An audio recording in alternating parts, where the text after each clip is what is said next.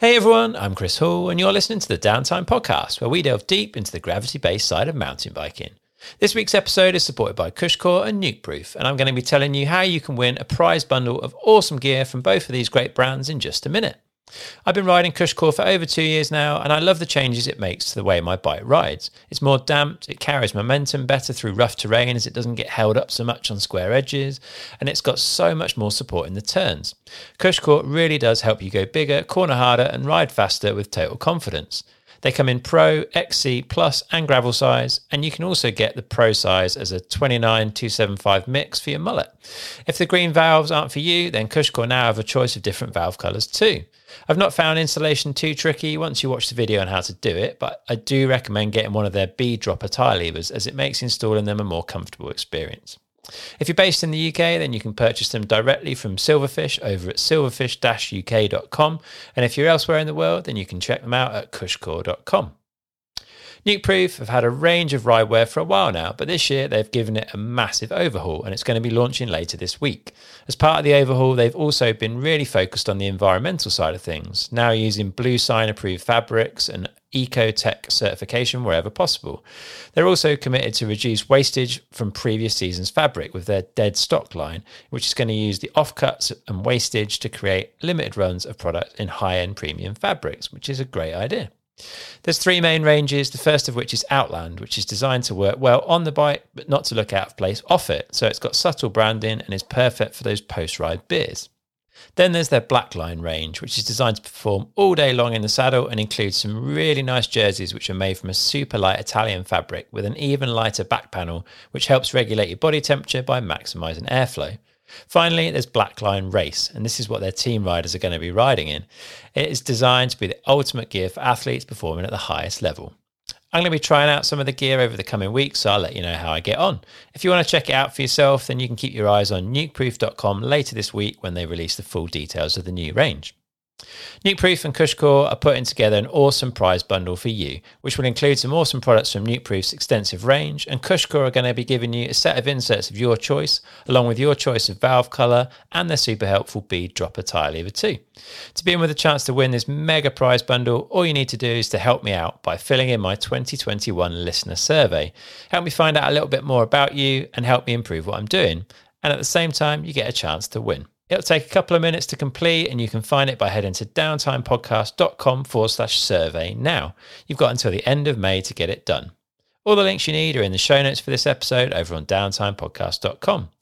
Please make sure you're following the podcast on whatever platform you listen. There's probably a button there that says follow or subscribe, so hit that now. It's free and it means you'll get every episode as soon as it drops. If you can't find the button, then you can head to downtimepodcast.com/subscribe, where I've got links to all the major platforms to help you.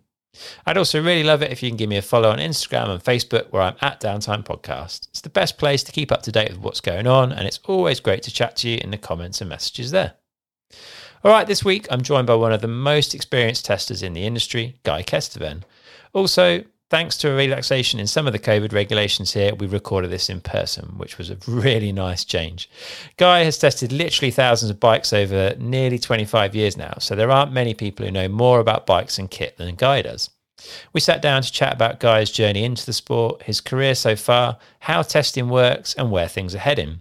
Guy has seen a huge amount of change over his career, from bikes that barely work to the amazing machines that we have today, and from the world where print media ruled the day to the days of the internet, social media and YouTube. Guy is a great character and we cover all sorts in this wide-ranging conversation. So without further ado, here's Guy Kesteven.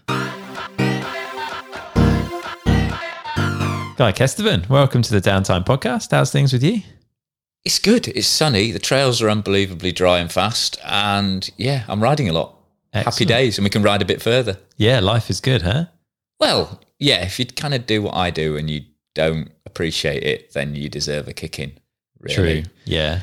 Yeah. And it is a glorious day. Hopefully we'll get out for a bit of a spin after this chat. Yep.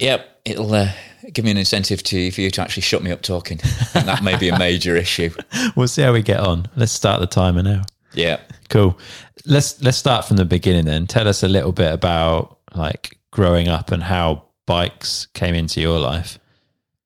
Started off grocery box, back of my mother's bike, going into town, into the market.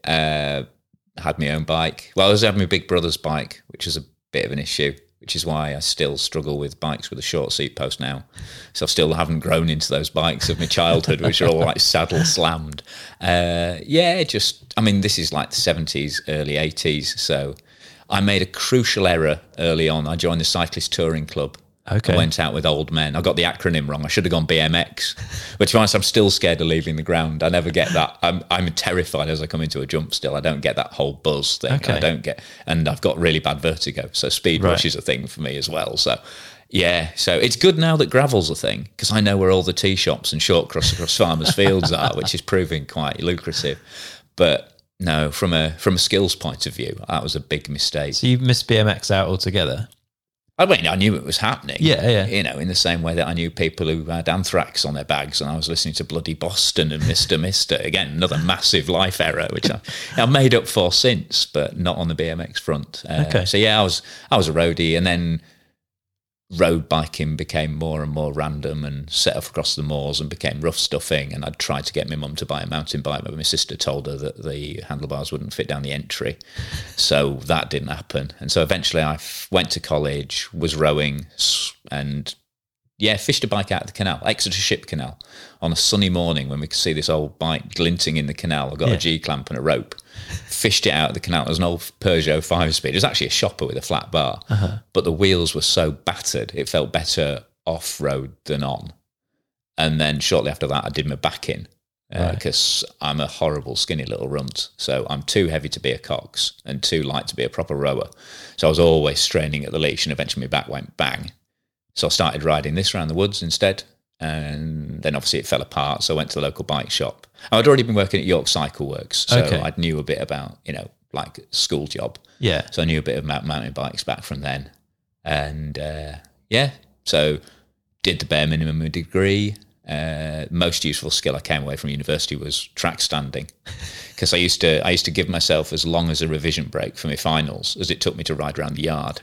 And in the end, I was doing about 50 minutes track standing and about 10 minutes revising. And so, just basically worked most of my time in Richard's Bikes down in Exeter. Nice. Did get an archaeology degree and then dug holes all over Yorkshire for about 3 years. Okay. Wore out my wrists and elbows doing that. Yeah. But still biking a lot, biking whenever I could. And then I was coming back from... I'd had a rare weekend off and been mountain biking in Dalby with Russ Burton, who's a photographer for MBUK, and rider. And we popped into the archaeological site I was working at, and he just looked at the scene and just looked at me and just went, "So is this really what you do? You spend weeks on end just scratching at the ground like a chicken?" and it was a real light bulb moment because it's genuinely what we were doing. We're moving an inch off a massive field in East Yorkshire. With a hand trowel, and the kudos in archaeology is like the smaller your trowel, the longer you've been digging. So you like the really old guys had like a 1p on a handle, just to prove that they'd been in it since the 60s. So unreal. It's just like, it was a proper light bulb moment. And a job came up at Zyro, where he worked for Bike Kit, which was a shop in York owned by Zyro Fisher, who were still wrong kitching, which is like a proper traditional wholesalers. Yeah. So I started working in the warehouse in Harrogate, and I was so knackered from digging, I'd started a physiotherapy course just because I liked the idea of fixing people. I was quite good at it. I was the guy at the back of the transit van trying to repair people enough that they could work once we got to site. So I quite got into that. And I'd done the college I've been at uni, also a sports college. Okay. So I've been into, I'd got fully, we set up Exeter Mountain Bike Club and stuff like that and got fully into it. In the early 90s when it was all alloy and E-stays and original suspension forks, and that was all dead exciting. Because I was working in a shop, you were seeing all this technology coming through.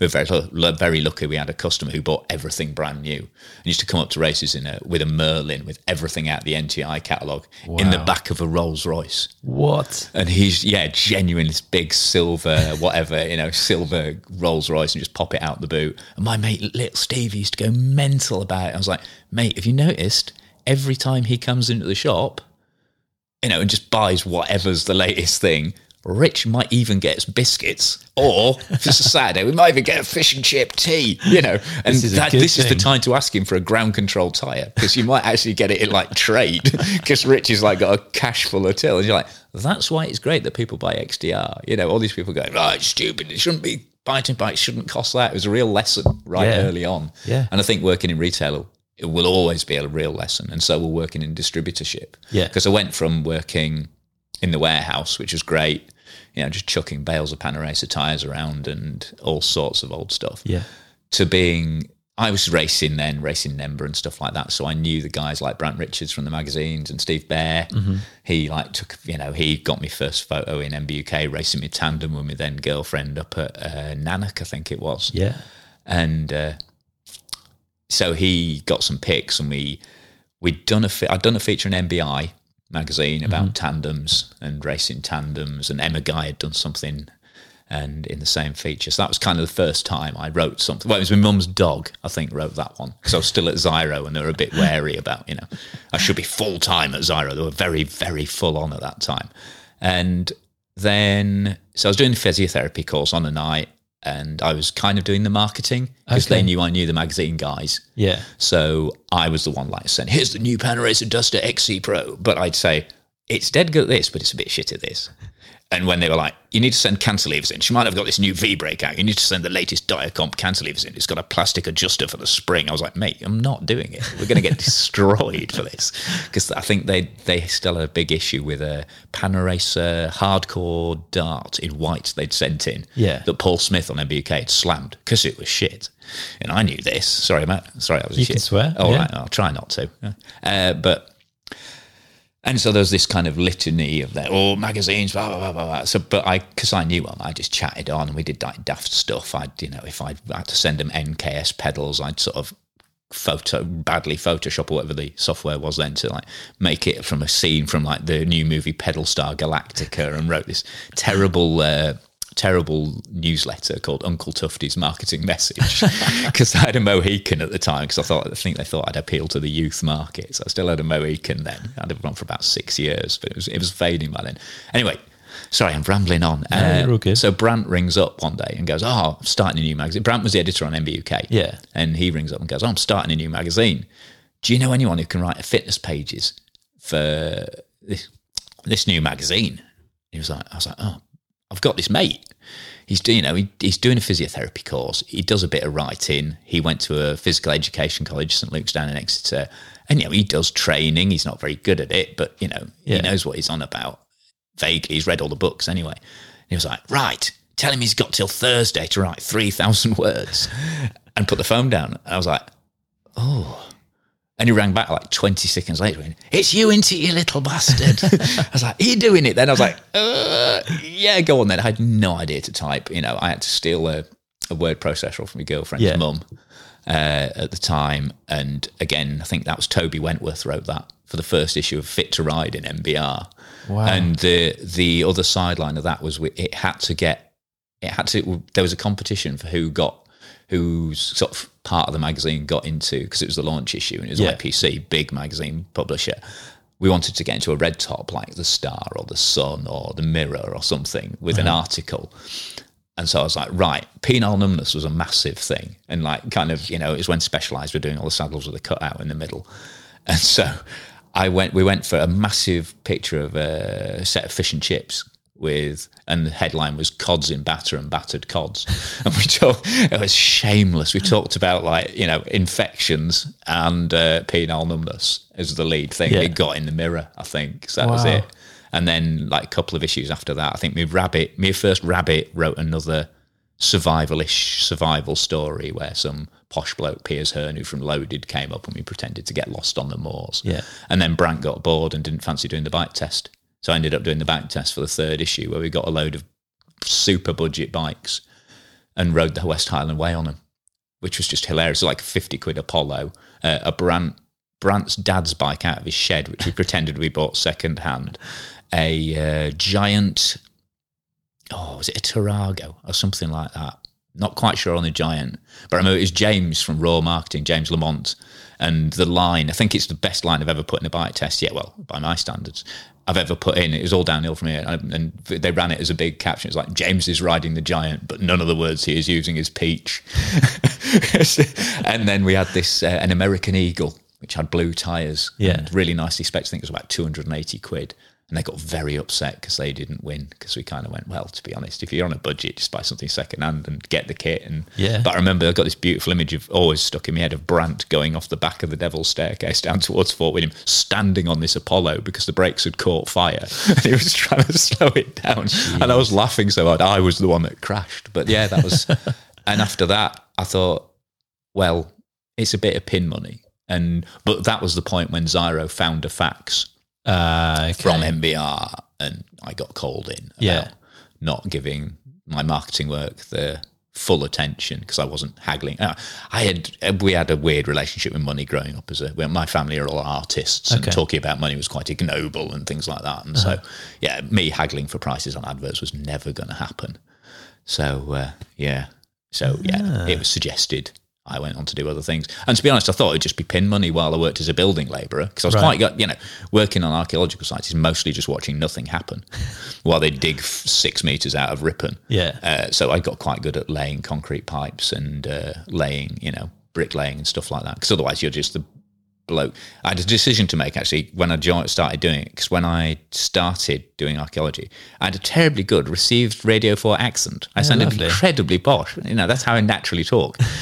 And I had a 12-inch high pink Mohican, or pink and blue stripes. Interesting combo. Yeah, interesting combo if you're working on a building site, as the one little twit who can stop their excavation dead for weeks on end. If you go, actually, I think that's a bit of skull, not a bit of pot. Because you get people coming up to you and go, I think I found a bit of skull. And you just go, mate, if that's a bit of skull, that poor bugger has left part of his head is now going to be in a cardboard box in a museum in the middle of nowhere. Yeah. Not where he was buried by all these people who knew where he wanted to be buried. And B, you're not in work for another month while we get a coroner. And it's like, oh, that does look like a bit of pot. Yes, it does look like a bit of pot. You dig that trench, I'll come back in, I'll pop that in the side there, everybody's happy. But anyway, sorry, I'm cracking on again. But yeah, and just wrote another feature on top of that, and yeah, it kind of snowballed. Just that was spiraled.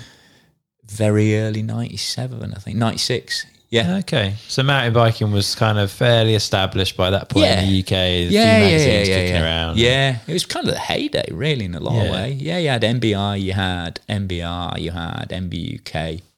Nemba was a racing series on NAMS, and, Sam's down. Yeah.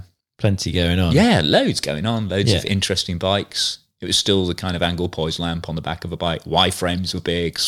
Loads of mad stuff going, like Klein Mantras, all that crazy nonsense. Yeah. It was very diverse, I guess. The solutions were very diverse back then to the problems, right? Everyone was thinking along various different lines as to how to solve full suspension and all of that sort of stuff. There was a lot of different options back then, wasn't there? Yeah, and generally failing to address the key problems. Like the bikes were really high, really short, and had brakes that didn't really work. Yeah, were very unreliable. Yeah.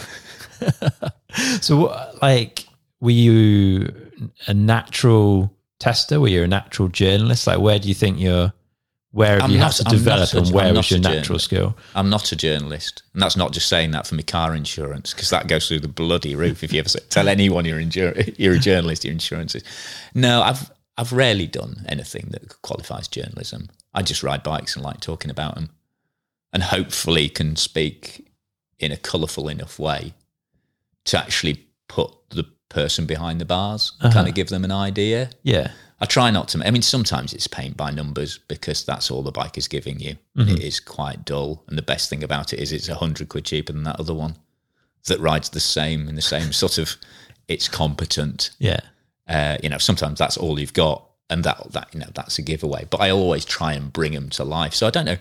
I think my natural skill is I've got a horrible memory for trivia.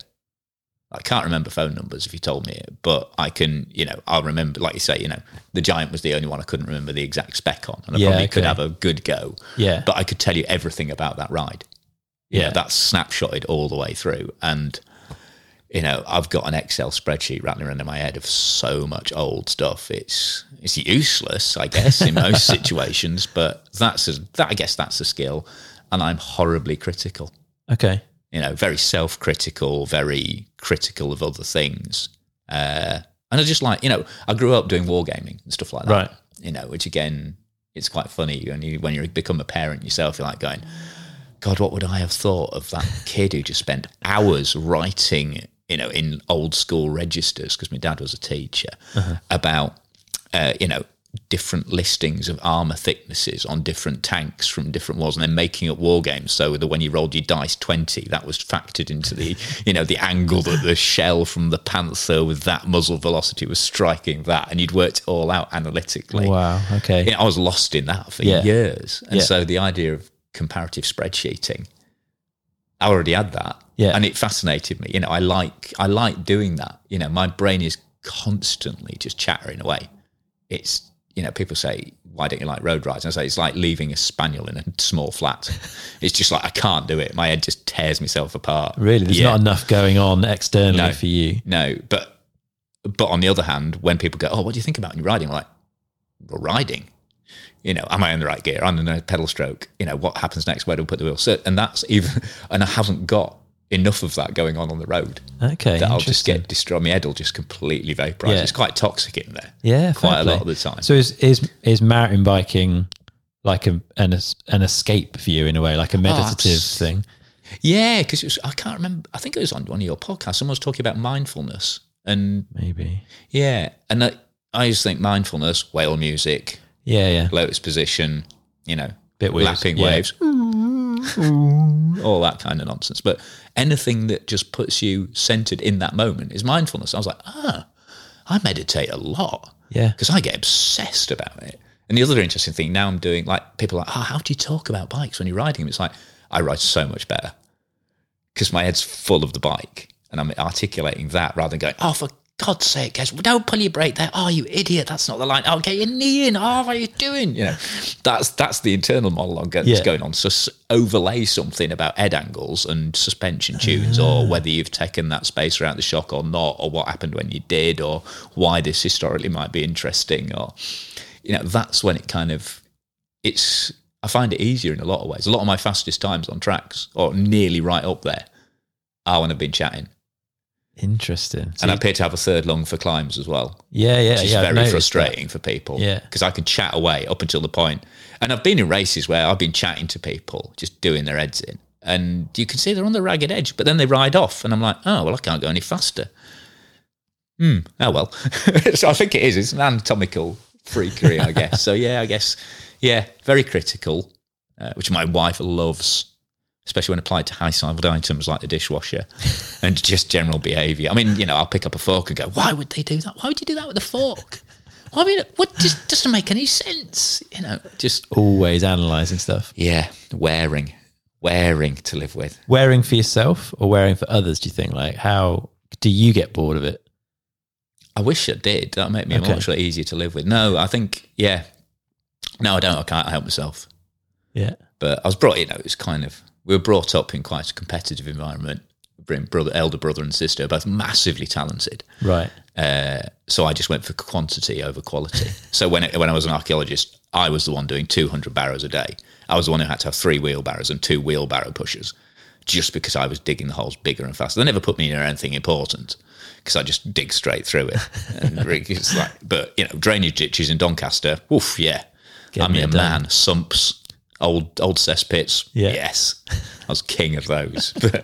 And again, kind of in a weird way with writing, I guess. And also, that plays in very well with testing because you do have to do a critical mass to kind of colour that context. Yeah. Let's talk a bit about testing because you've been doing that for what, like 25 years? Nearly more? 25 years. Is it? Chris. Yeah, 97. Yeah, so you've seen early a 97. huge amount of development in the sport. But I guess let's take it back to basics. Like, what does it make, or what makes a good tester?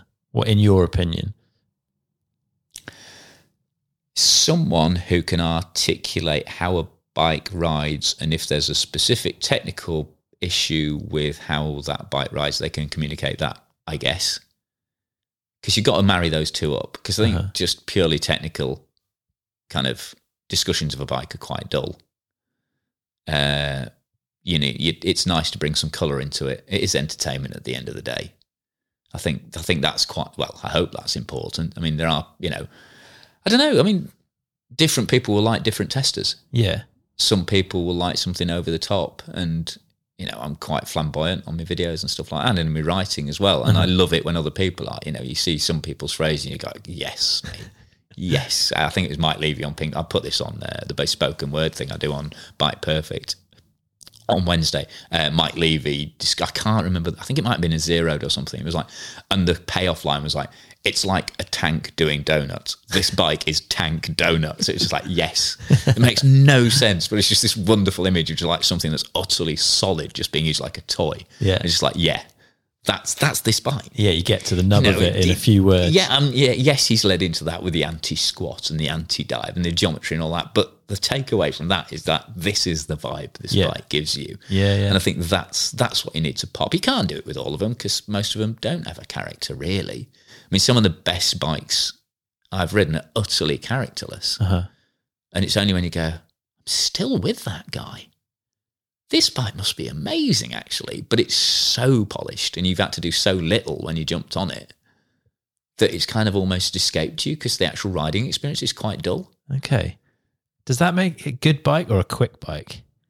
I don't know. It depends who you are, doesn't it? Yeah. If it means you can suddenly ride new stuff and you're able to keep up with your mates now, and you haven't had to change your skill set, you haven't had to change the way you ride, you've just got quicker by buying a new bike. Surely that's, to a lot of people, that's a win. Yeah. But if that bike's, on contrast to that, if that bike's made all your trails suddenly dull, or just gets you spot and you go, oh, all right, I went quick there. I guess it's what you want from riding. Yeah. I ride two very different bikes at the moment. One's a cold, calculated assassin. The pace, absolute, very accurate. Quite an efficient clipped suspension feel, destroys everything. And I've got a Kotick Flare Max with a Sid fork on, which is just the giddiest idiot ever. They're both great to ride. Or stick 520mm drop bars on a gravel bike and just hang on for dear life. Yeah. Or ride, like something like, and it can be exact, you'd think bikes that were very, very similar on paper, but ride very, very differently as well. Like I had a massively amount of fun on the Nomad, which I thought would just be pointless for me to ride. But that was an absolute hoot because it was like being in one of those trophy truck videos on the Fox website. You just see him bombing across the desert. It's just wheels everywhere, like a spaniel at full speed. And you just like sat in the middle of this kind of like zen-like calm, just going, ha, ha, ha, ha, ha. But I don't know how long the appeal of that would last. Okay, yeah. Really. Yeah. It's like when you get the big, I mean, I'm no gamer, but it's like when you get the big all-destroying gun in a computer game and you go, I'm just going to blow everything up. And you're like, oh, I'm quite bored now. Yeah, it loses its I actually quite liked it when I had a while. knife and a pea shooter. Yeah. I had to, there was a bit of skill involved. But, and you need the right sort of trails for that kind of bike as well. Exactly. Otherwise, they do get a bit dull quite quickly, I suppose. But what I'll always try and do with a review is put the right bike in the hands of the right people by describing it appropriately, I guess. Yeah. And it's all on it's all a sort of what they call them, not analogues. What am I trying to find? This is the bit you need to cut out, Chris. It's all algorithm. Okay. That's it. Yeah. That's what my experience brings me, really, is more pieces of the algorithm, I guess. Yeah, talk a bit about that, because you wrote a really interesting article for your bespoken word piece on Bike Perfect about this, like the fact that you've effectively got an algorithm in your brain from all the years experience. Talk us through how you feel about that and why it's important. It just speeds things up.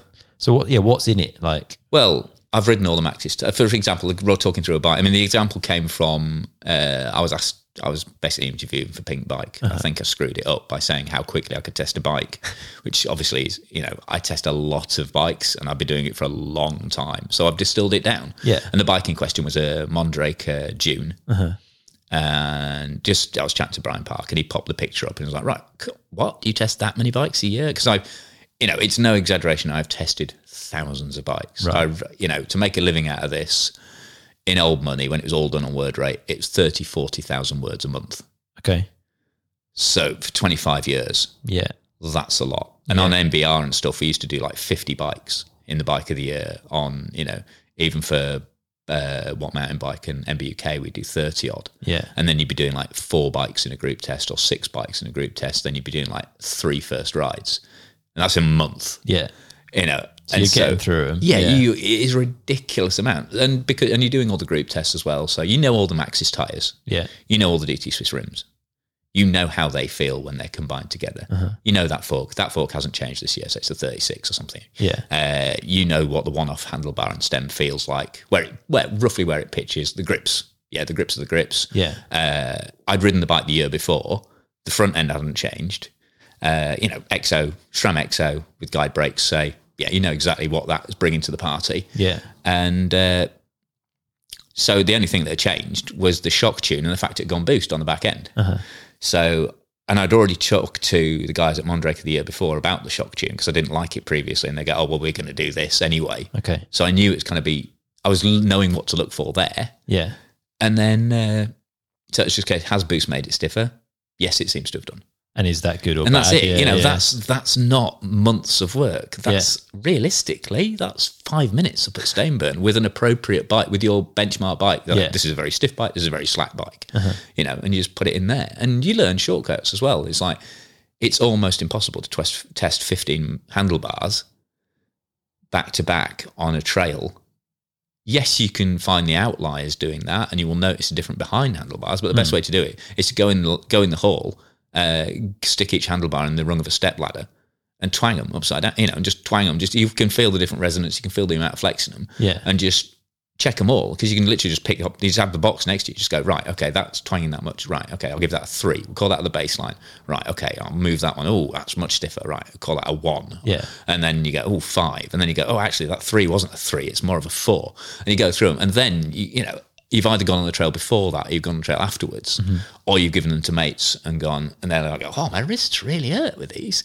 But then you can have other ones where, me and my Sorcerer's Apprentice, Jim Bland, have been up freezing conditions up at Stainburn with 2,000-pound hardtails. Same fork, same tyre, same wheel, just going, and same geometry going, why is one of these so painful over that route there? Yeah.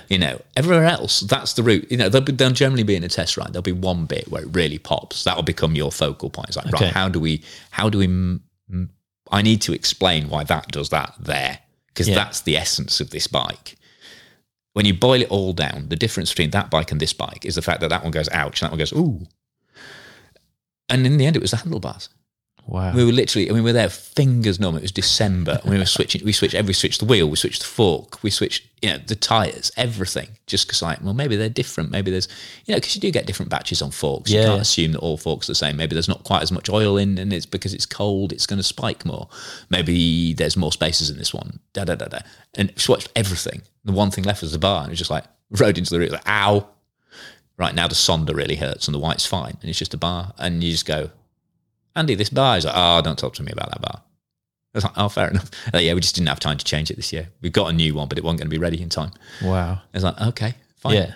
But that's princess and peeing at the highest level. Yeah. But I still find that totally fascinating. That's amazing. And it's commercially a nightmare.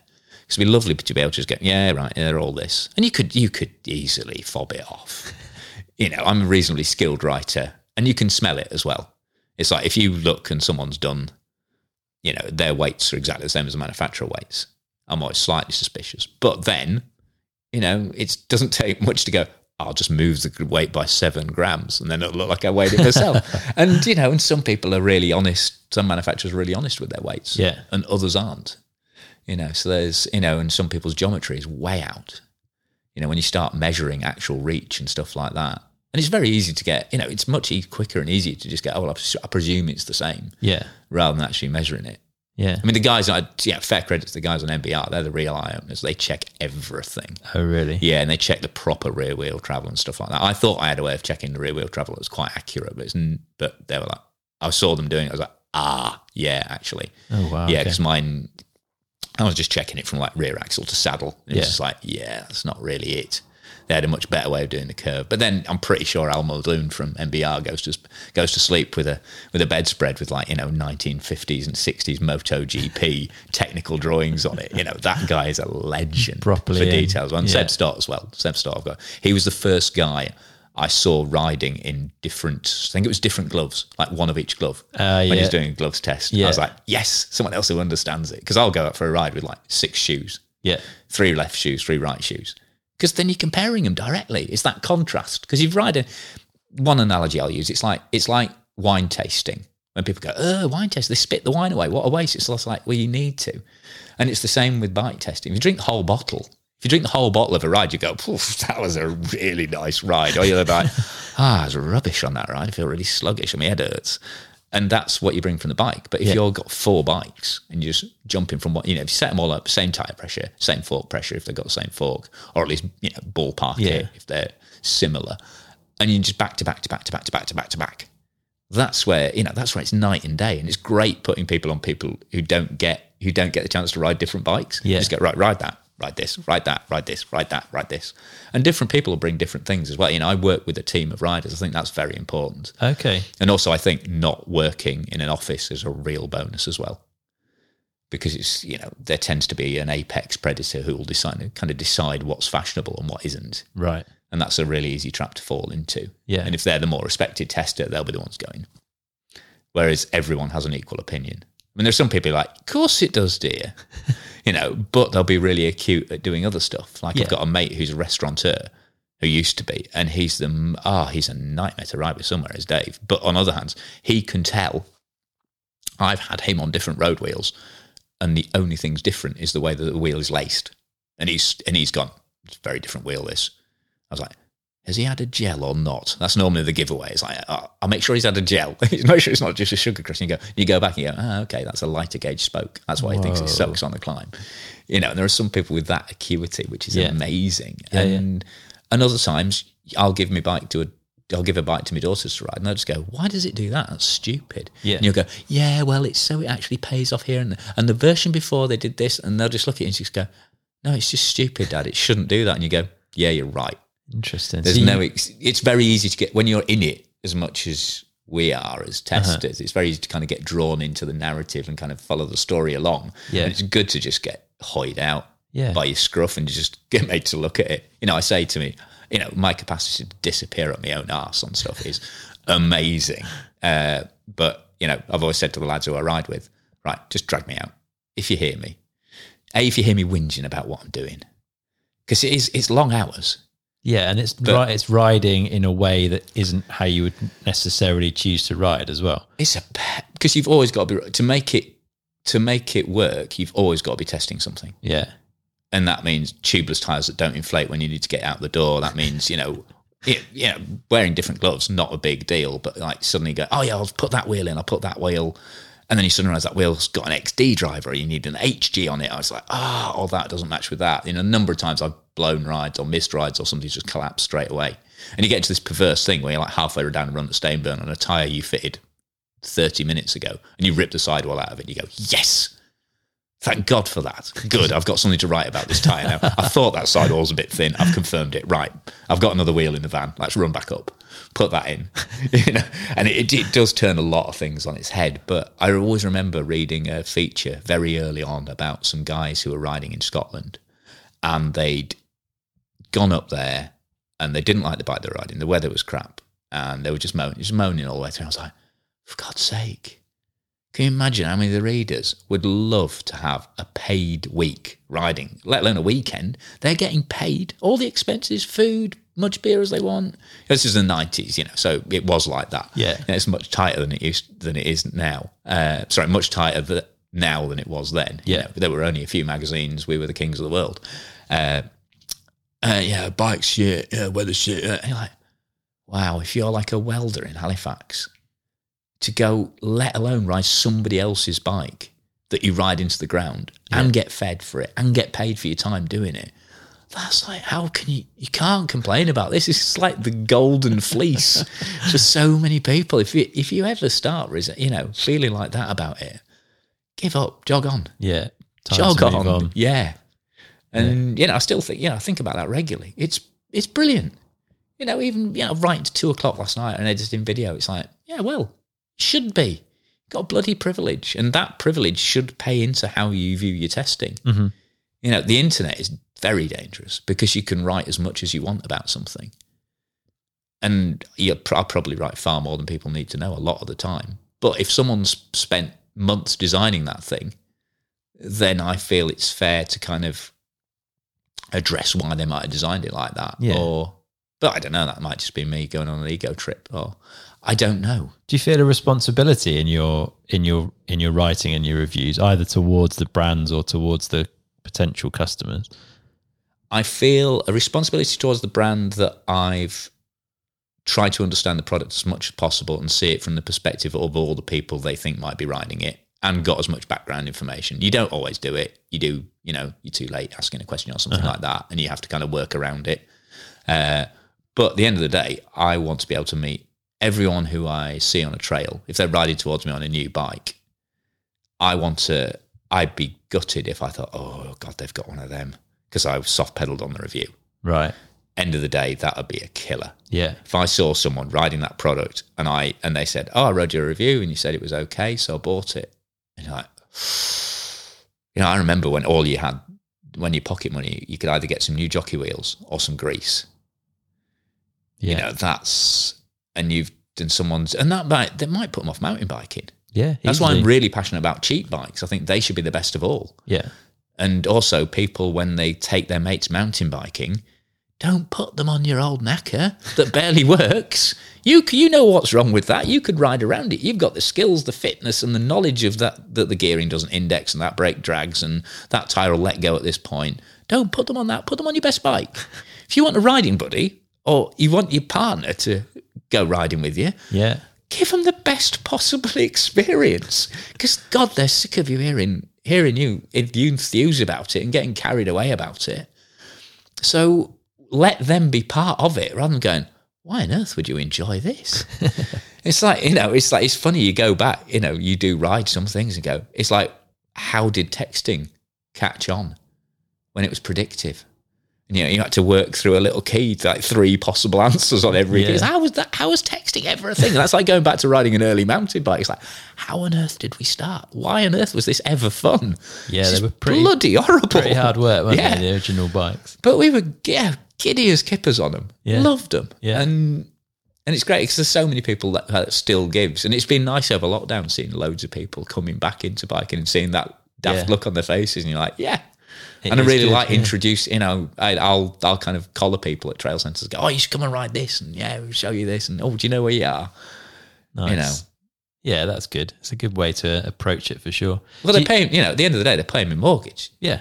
Because I've been in other situations where people have been like, someone goes, oh, you're so-and-so, I think you're great. You've been on a table with someone, and they're like, oh, I really love you. And I'll be like, and they'll do the whole diva thing, like to give them the complete brush off. I'm like, mate, that's not good. They read your magazine. Yeah.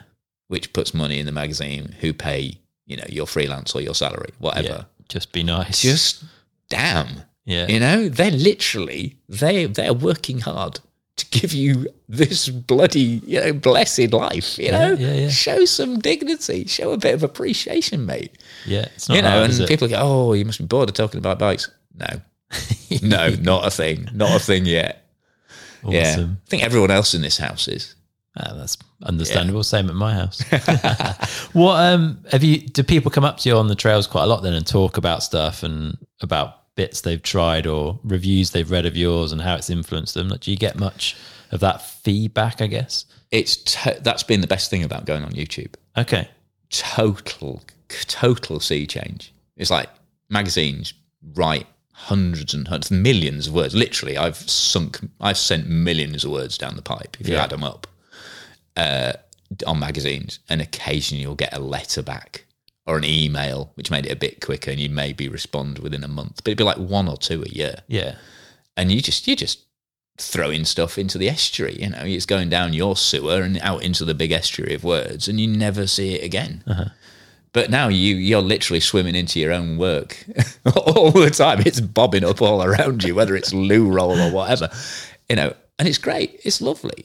I'm a very needy quite, well, I guess, sociable gobshite, who loves that kind. I'm very attention seeking. Right. Quite obviously, I stick a camera in my face on a regular basis and go, oh, look at me, I'm riding a bike, I've been doing it for ages. You should listen to what I say.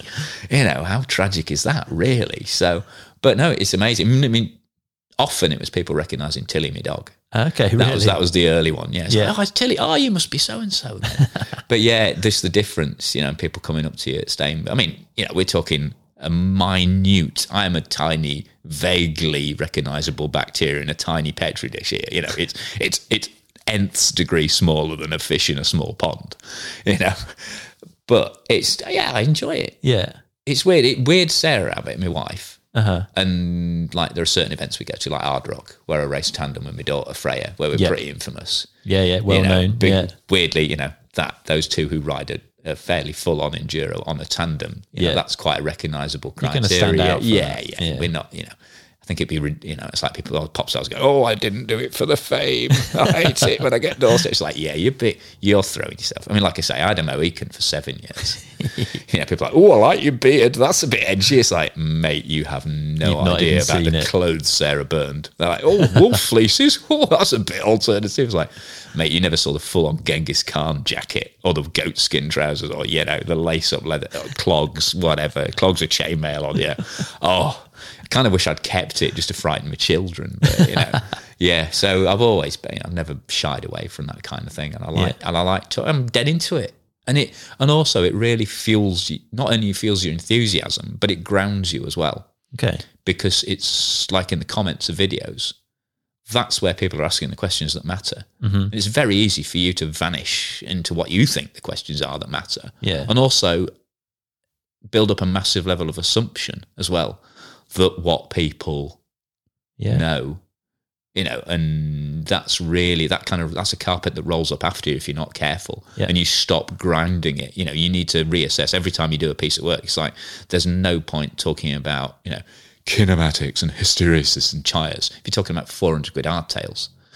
You need to be reminding people that if the rebound says slow on it, that means the foot rebounds more slowly, not fast, because it's perfectly reasonable to think it's the other way around. More rebound, actually means it rebounds faster because there's more of it. Not that there's the rebound is. It's not. You're talking about rebound damping. It doesn't say rebound damping. If it says anything at all, it's not a red or a blue dial.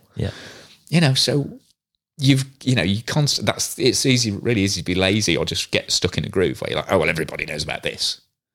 Or when you reference old things as well, it's like nobody knows what URT is.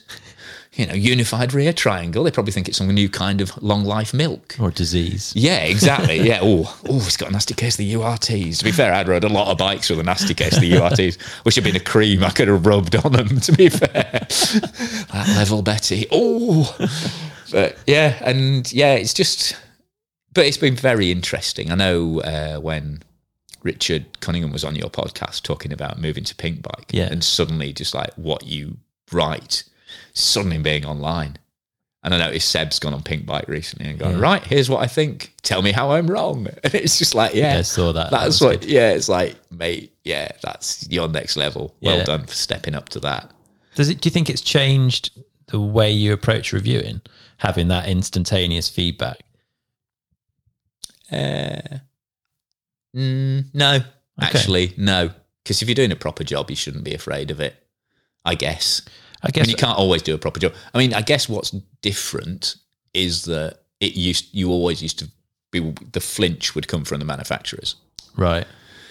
They'd be like, oh, blah, blah, blah, blah. Or worse, it would come via the publishers. Oh, well, you've said this. I mean, never, just to go on the record, never have I been asked. I mean, this is a whole contentious issue. Some people, it's like anti-vaxxers. Some people will never think that your reviews are as straight as they can be. Yeah. But they are. I can't speak for everyone. I've certainly never worked with anyone who I suspected massively of it. But yeah, I've never changed a review. I mean, I've very nearly lost some good long-standing friendships over stuff.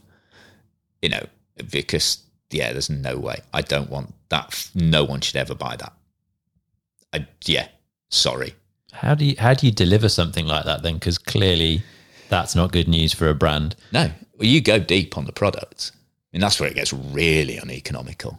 That's where you've spent 50 hours riding 3 different forks or 5 different forks, and they've taken you to the Roc d'Azur, to be on the team truck and ride the Roc d'Azur marathon, and taking you to some really nice dinners and stuff like that. And you've just gone, yeah, hasn't made it any lighter, hasn't made it track any better, hasn't stopped that really bad spike. And actually now seeing it in bits, I can kind of understand why.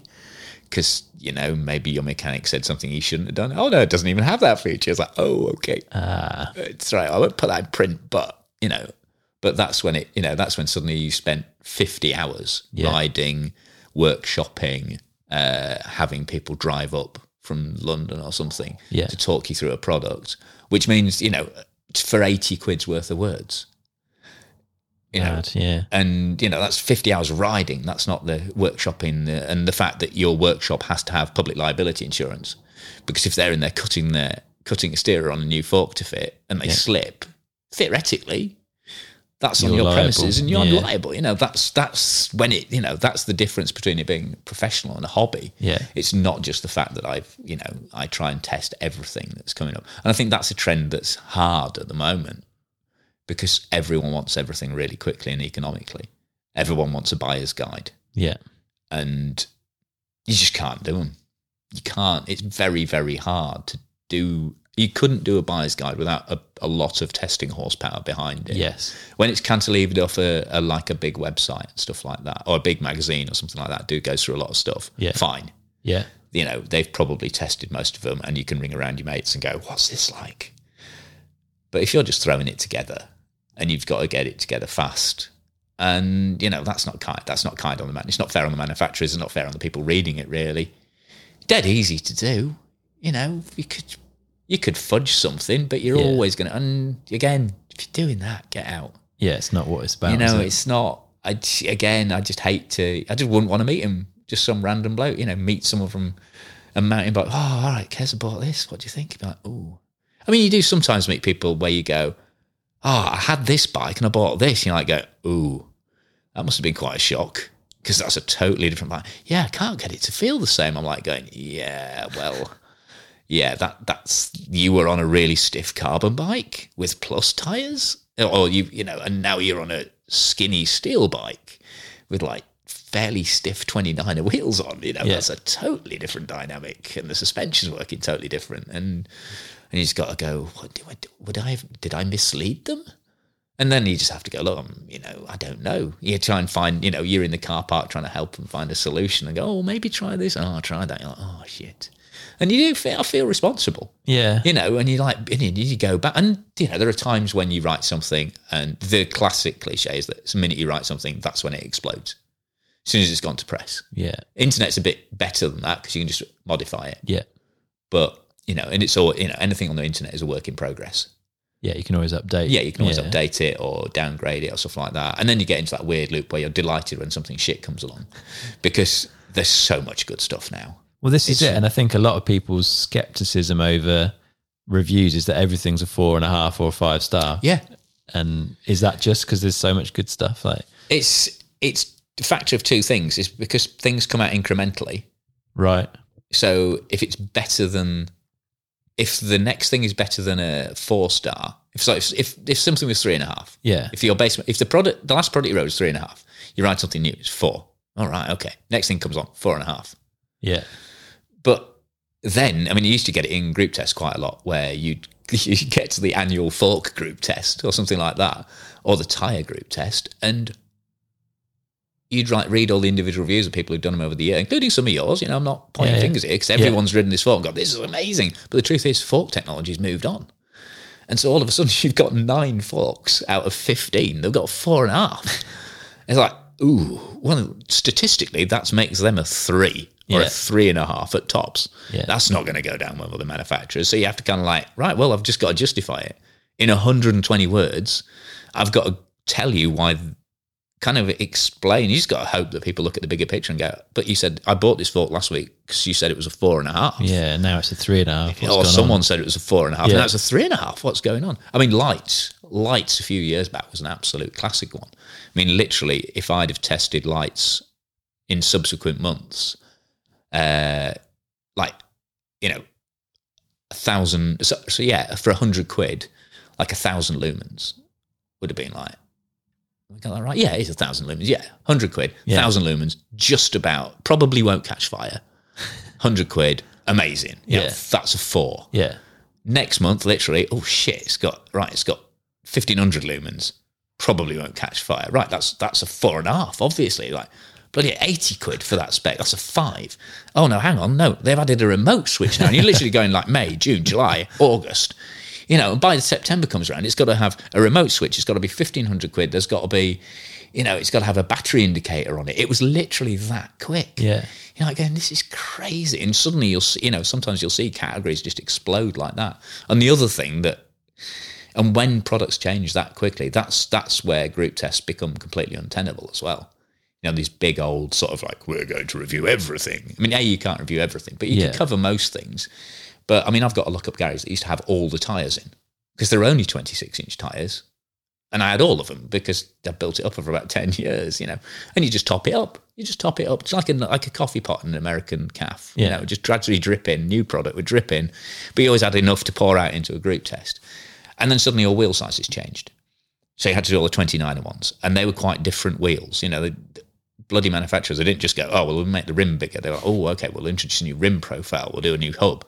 And then it went 27.5, and then it went plus, and suddenly you've gone from reviewing sort of 3 fresh wheels over the course of a year, and then just reacquainting yourself with the old wheels, you know, which doesn't take long. You just ride a couple of them and go, right, okay, yeah, I remember that. I remember how that DT feels, right? That's my benchmark wheel, blah, blah, blah, blah, blah. Right, do the rest. And now you're doing 15 new ones or 12 new ones, and it's the same with tyres. And of course, because the tyre sits on the wheel, you've got, you know, that really buggers your algorithm up.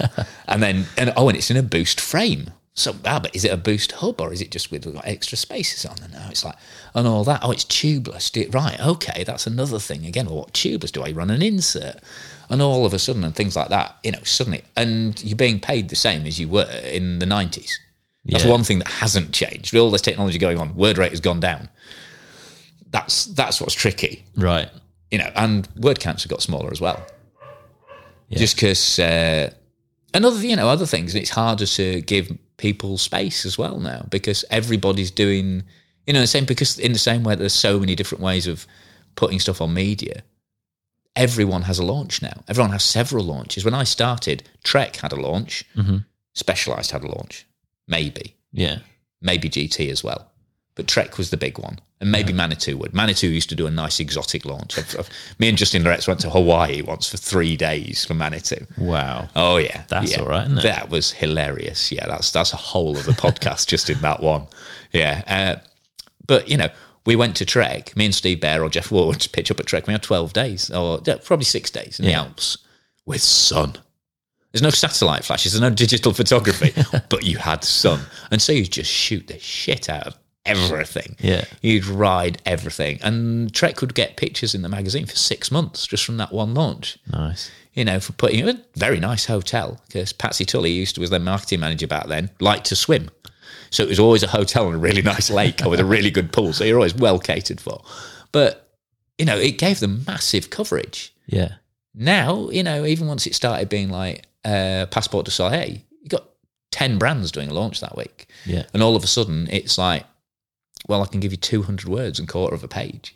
It doesn't cost them any less to fly you out there. Yeah, yeah. And that's when you're working freelance, it's just like, there's no point in me going. Yeah. You know, and especially if you just had kids as well. There's someone else going, there's no point in you going, hun.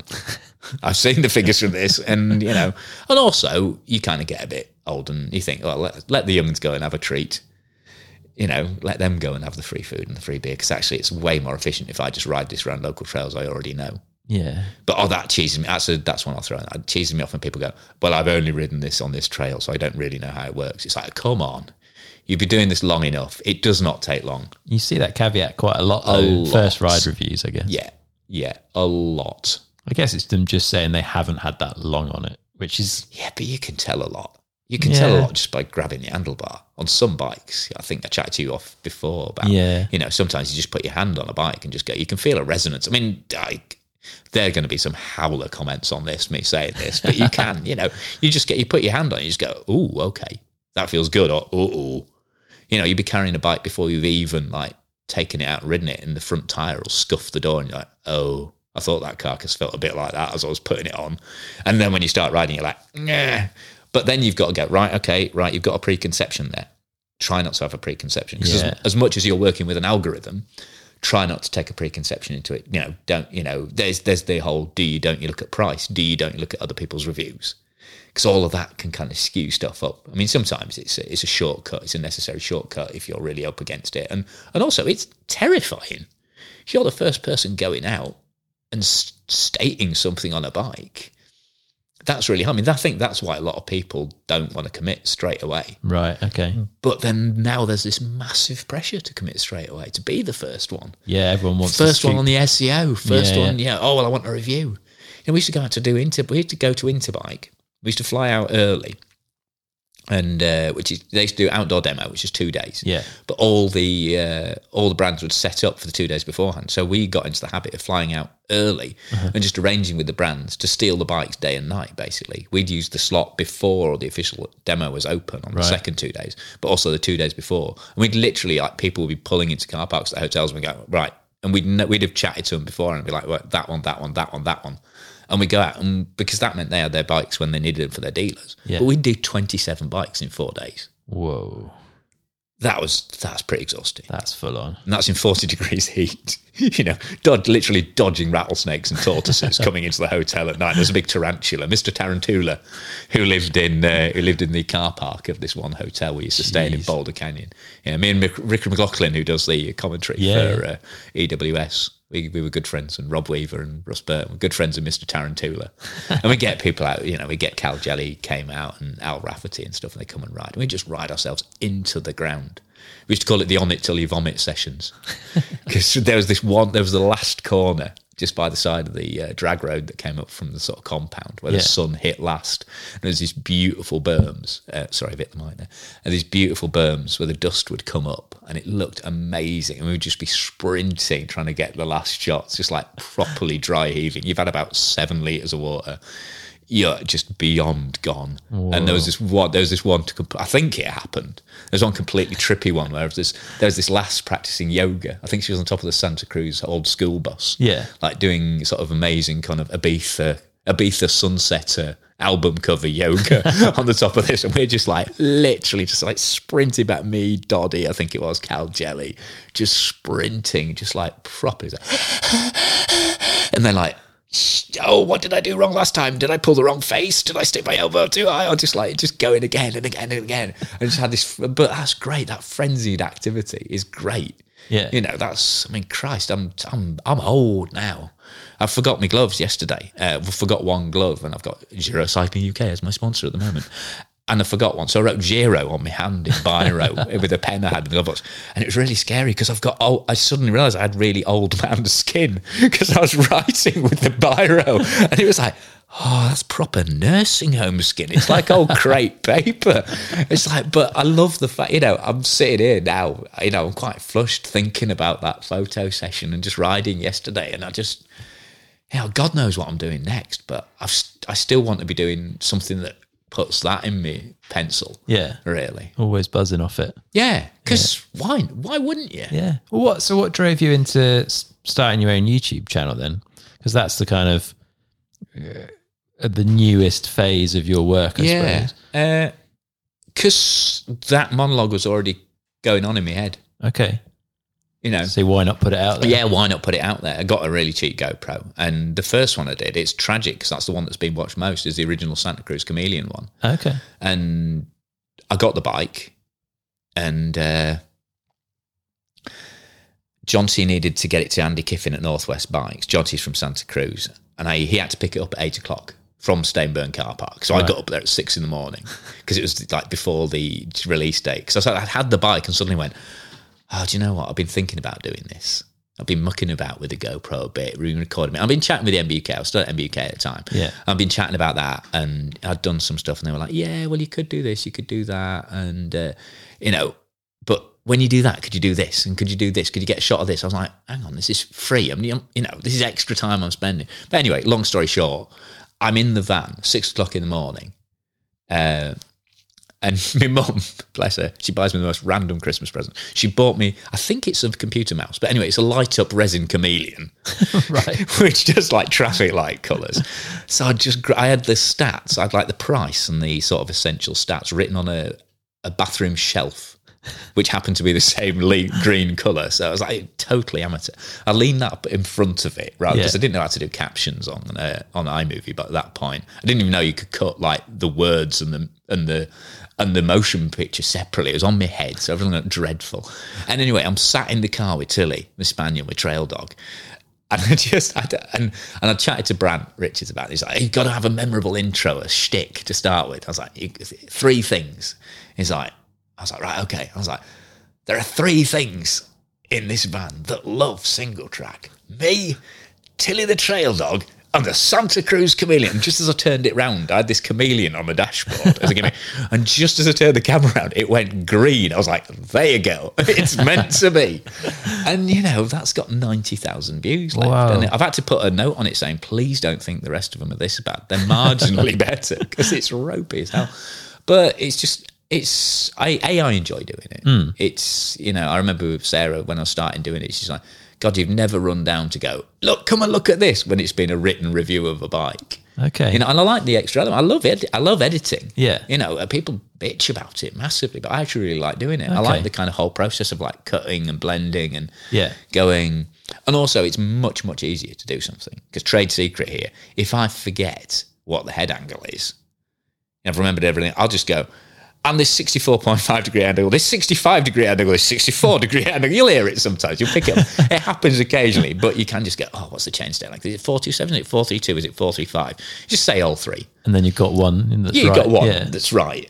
And you can't do that if you're working with somebody else. Yeah. Imagine the phone calls that's going to generate. Yeah. Or you're going to go out and it's wrong. But also, because you're working with your material, it's the smell of your own shit. You know where the sweet corn is, isn't it? You know which bitch in this asset. Don't listen to this at breakfast, kids. But you know where the changes are you need to make. Yeah. And it's a lot, the process is quite quick. And I think the real giveaway is I can do that till 3 a.m. without realising. Whereas if I'm writing now, my head's bouncing off the keyboard at midnight. Yeah. It's like, it's a restart for me if I'm writing. But it's just enlivened me as well. And again, people coming up to me because I'm a pity me, I'm a look at me girl. You become recognisable as well, right? I mean, in the magazines, there's less chance to see what you look like.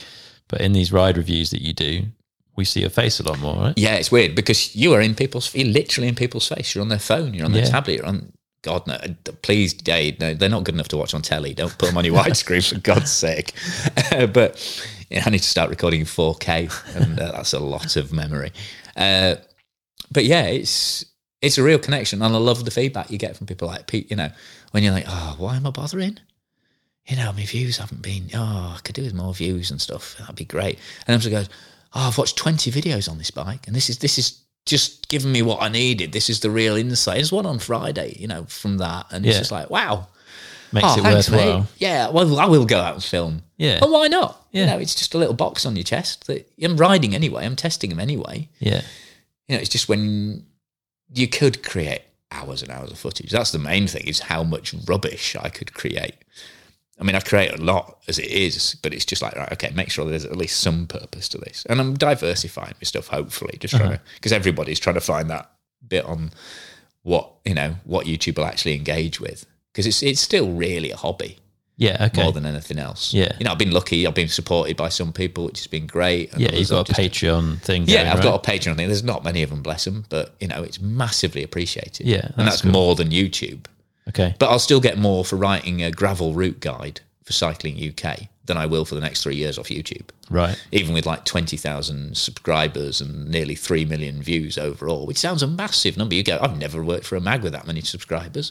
Yeah. But it's like, well, they haven't watched not many of them watched that video I did about that tyre. Cheeky buggers. But it's like, why would they? And is that because you're not doing it right, or is it because it needs to be shorter, longer? Maybe people can throw something up in the comments on this. I don't know. Yeah, is it the algorithm? Who knows? You speak to other guys who are doing it as well, who are properly going full in on it. I mean, I'm never going to be GMBN, never going to be GCN. Those guys work like absolute dogs to produce that much content of that quality. Yeah, it's full on. Doddy is full. I worked with Doddy for years. Fantastic guy, but he's full on. And, at the end of the day, there's a difference between me, my dog and my van doing it and just around Stainburn. There is to producing global, content that you're asking thousands and thousands of pounds for. And deserve thousands of pounds for. Yeah, but that makes it more polished, but it doesn't necessarily mean the content is any more valuable.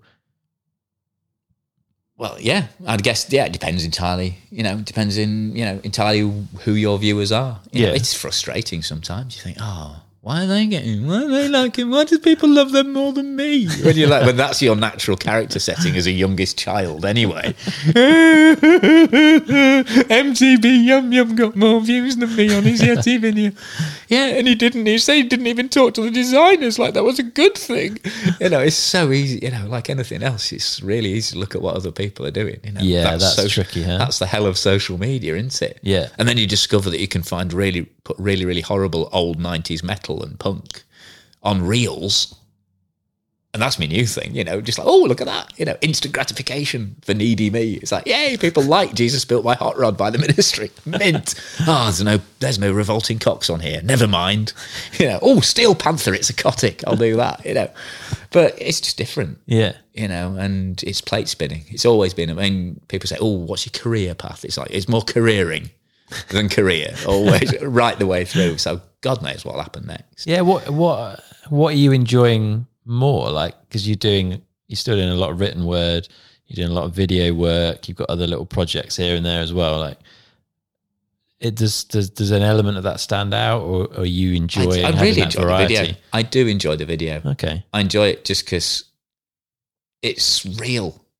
God, that's real cliche, isn't it? But they're not scripted. I'll do the basics, I've got the stats in my head before I ride. Yeah.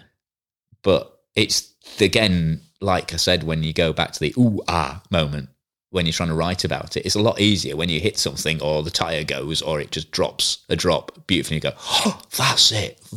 Did you feel that? I mean, of course they didn't. It's not like Mario Kart on a rattly controller or anything. Or a gaming chair. They don't feel it, but that's the moment. You're like, and it's transposed directly onto the trail. Yeah. Which again, having done like riding videos where you're sat on a sofa going, and this is the Scott Spark. It's got this much travel. Yes, the sound quality is infinitely better, and you can clip in some nice riding pictures. But I remember doing the Scott Spark at Interbike for one of the first videos we did for Bike Radar.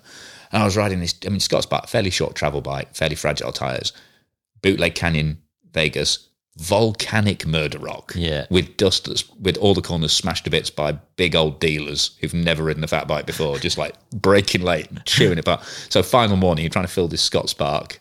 You don't want to smash it because they've got to use it all day, and you're literally on the ragged edge coming down this contouring trail, and you look so slow. You look dreadful because basically, unless you look like Nikolai Rogatkin's last run. Even Nikolai Rogatkin's run before doesn't look very good, And then there's the crowning glory. I think they put on. I don't know what the soundtrack was. It sounded like something from Steptoe, or it was vaguely Western. It was like dum ba da da dum ba da da. I was like, cheers, lads. I nearly died doing that, and I look like the most tragic slow old man going. And then you watch something like Danny Hart's run at Champery. What makes that? I mean, you could, a credible run, amazing. But you could pull Pagey and Warner's soundtrack off that and superimpose on a whole load of other runs. It's that soundtrack that makes it. And that's really what made me think, point of view. I don't have to license cheap jazz. I don't have to just look dreadful riding things. I'll occasionally do a ride past shot through a puddle or something lifestyle. I've never done a wafting fern like a Sterling Rome sort of Sterling Lawrence collective moment. I've never seen you put your goggles on in slow motion. No, probably I get it wrong. I'm a bit old for goggles. I do ride them now occasionally. It's so dusty because my eyes are a bit squinty. But no.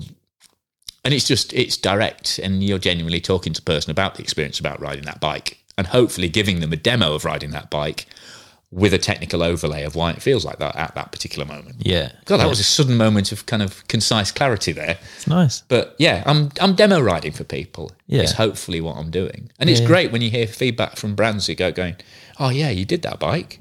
Someone drove from London to the Forest of Dean to our next demo, said, I want to ride that bike. Well, that bike's not free. It's like, no, I'll wait for that one.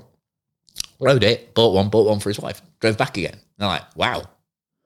Or you'll speak, and it's great to work with brands where that makes a real difference for. And it is, the numbers, and that's the kind of the constant payoff. The numbers aren't massive in the grand, well, even in the non-grand scheme of things. But the number of comments that say, yeah, I watched that and it's tipped me over the edge to buying that bike, or I've got one of them and that's exactly why. Yeah.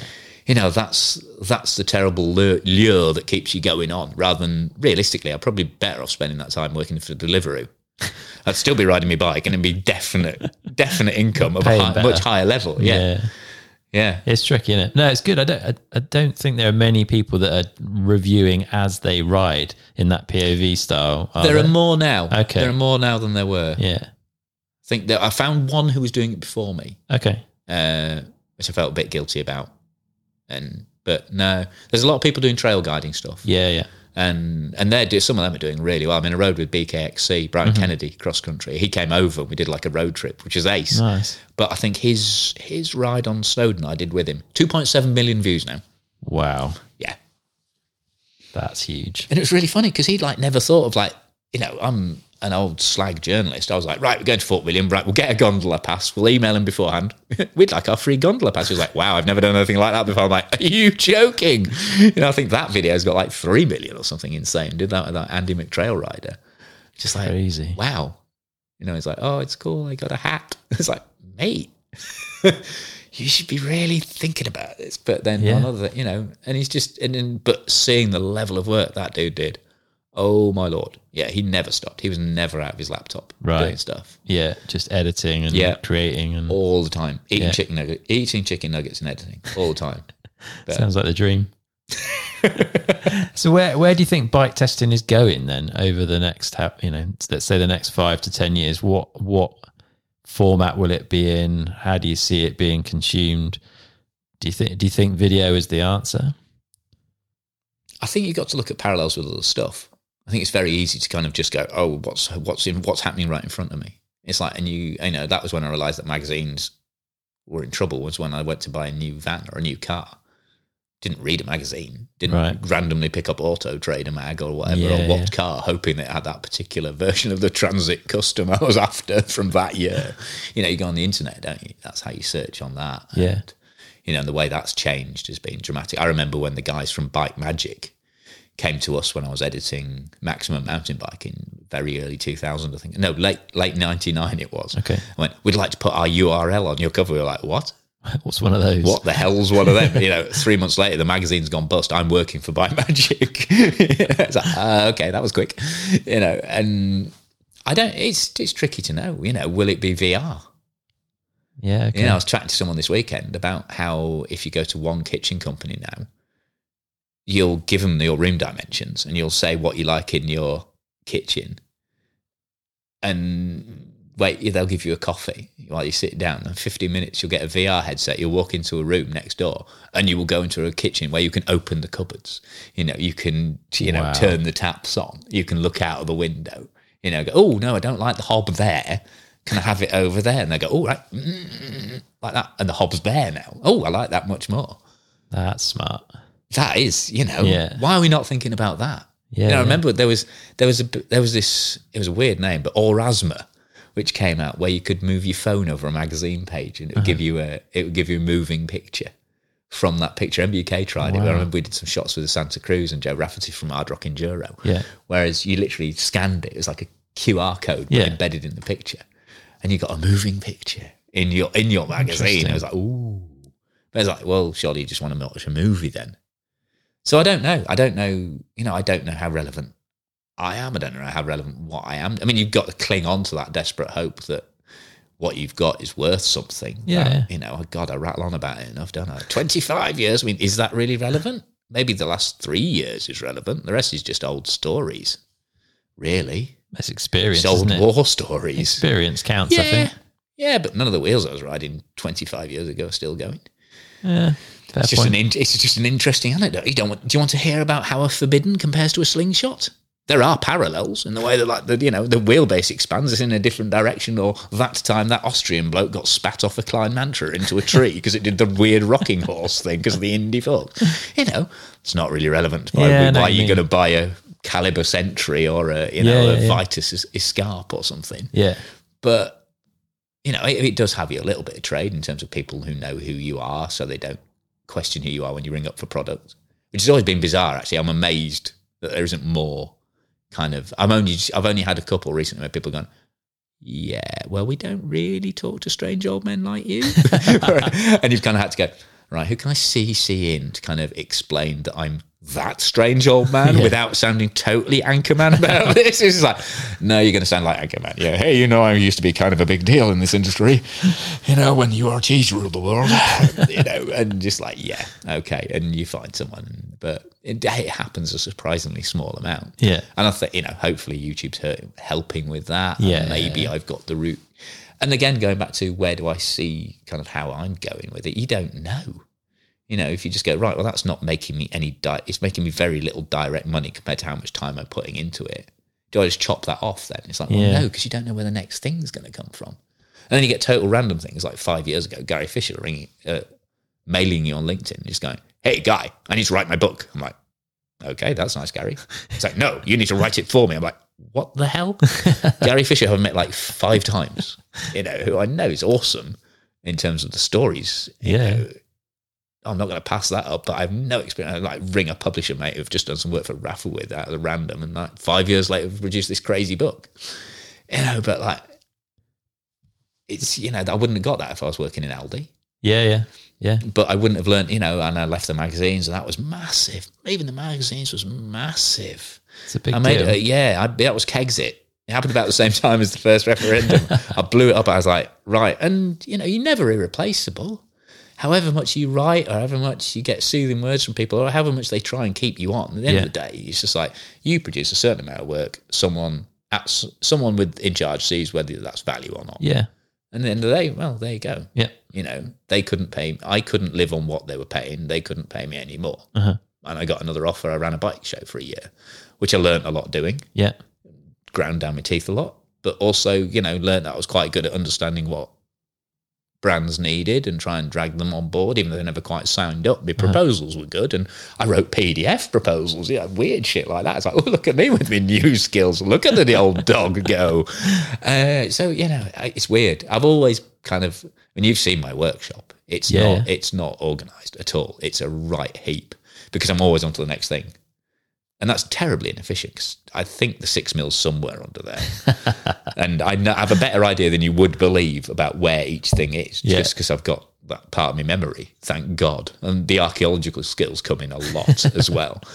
But the dig in the workshop, trying to find stuff. I was thinking about this when you said we were going to do the podcast. I'm like, considering you've spent this long of your life being utterly scathing about minute details and obsessing over them on bikes, you're pretty crap at doing the same with your own work process and your own, making a cold, hard judgment about what you're doing. But then I've been freelance for that long. It's always been a case of either going through tearing my ear hair out because there's none other hair left to play with, or just suddenly too busy. And that's what you always divert to, just being so busy. You kind of can't look over your shoulder. Yeah. It's when you get a moment and go, oh shit, what happens next? And I don't know. Just trust it. Yeah, well, you have to, really. Sarah's working now, which is good. We flew on one engine for a ridiculously long amount of time. But, Sarah looked after it.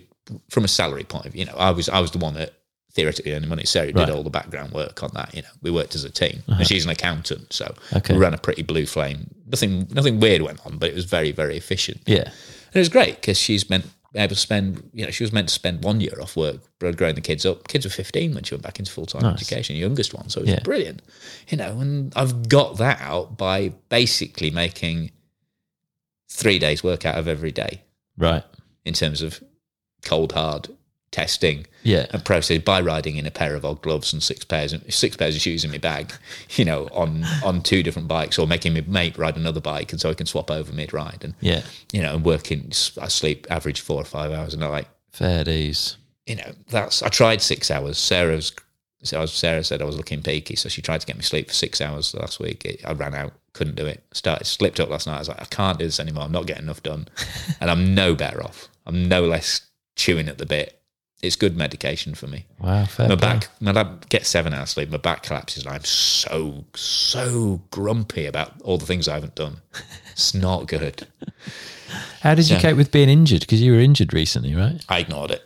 Okay. It's the honest truth. Yeah, I ignored it for about a month. What had you done to yourself? I'd snapped my fibula in 2 places. Okay. Oh, you don't even. It's like the handrail on a granny flat, and it's not like your tibia. Yeah. It's non-weight supporting. But weirdly, I don't think my bones feel pain. Okay. I broke my knee in half at Interbike, and I could basically split my shin down the centre, and knocked a big chunk of it, about sort of 6-inch long sliver of it down my leg. Pretty serious. Quite serious, yeah. Reversed brakes after being downwind of the Cove bike compound when there was quite a lot of herbal smoke flowing. Classic last ride of the day. Dickon from Santa Cruz had just shown up. Yeah. I was like, oh, you got to do this trailer, it's mint.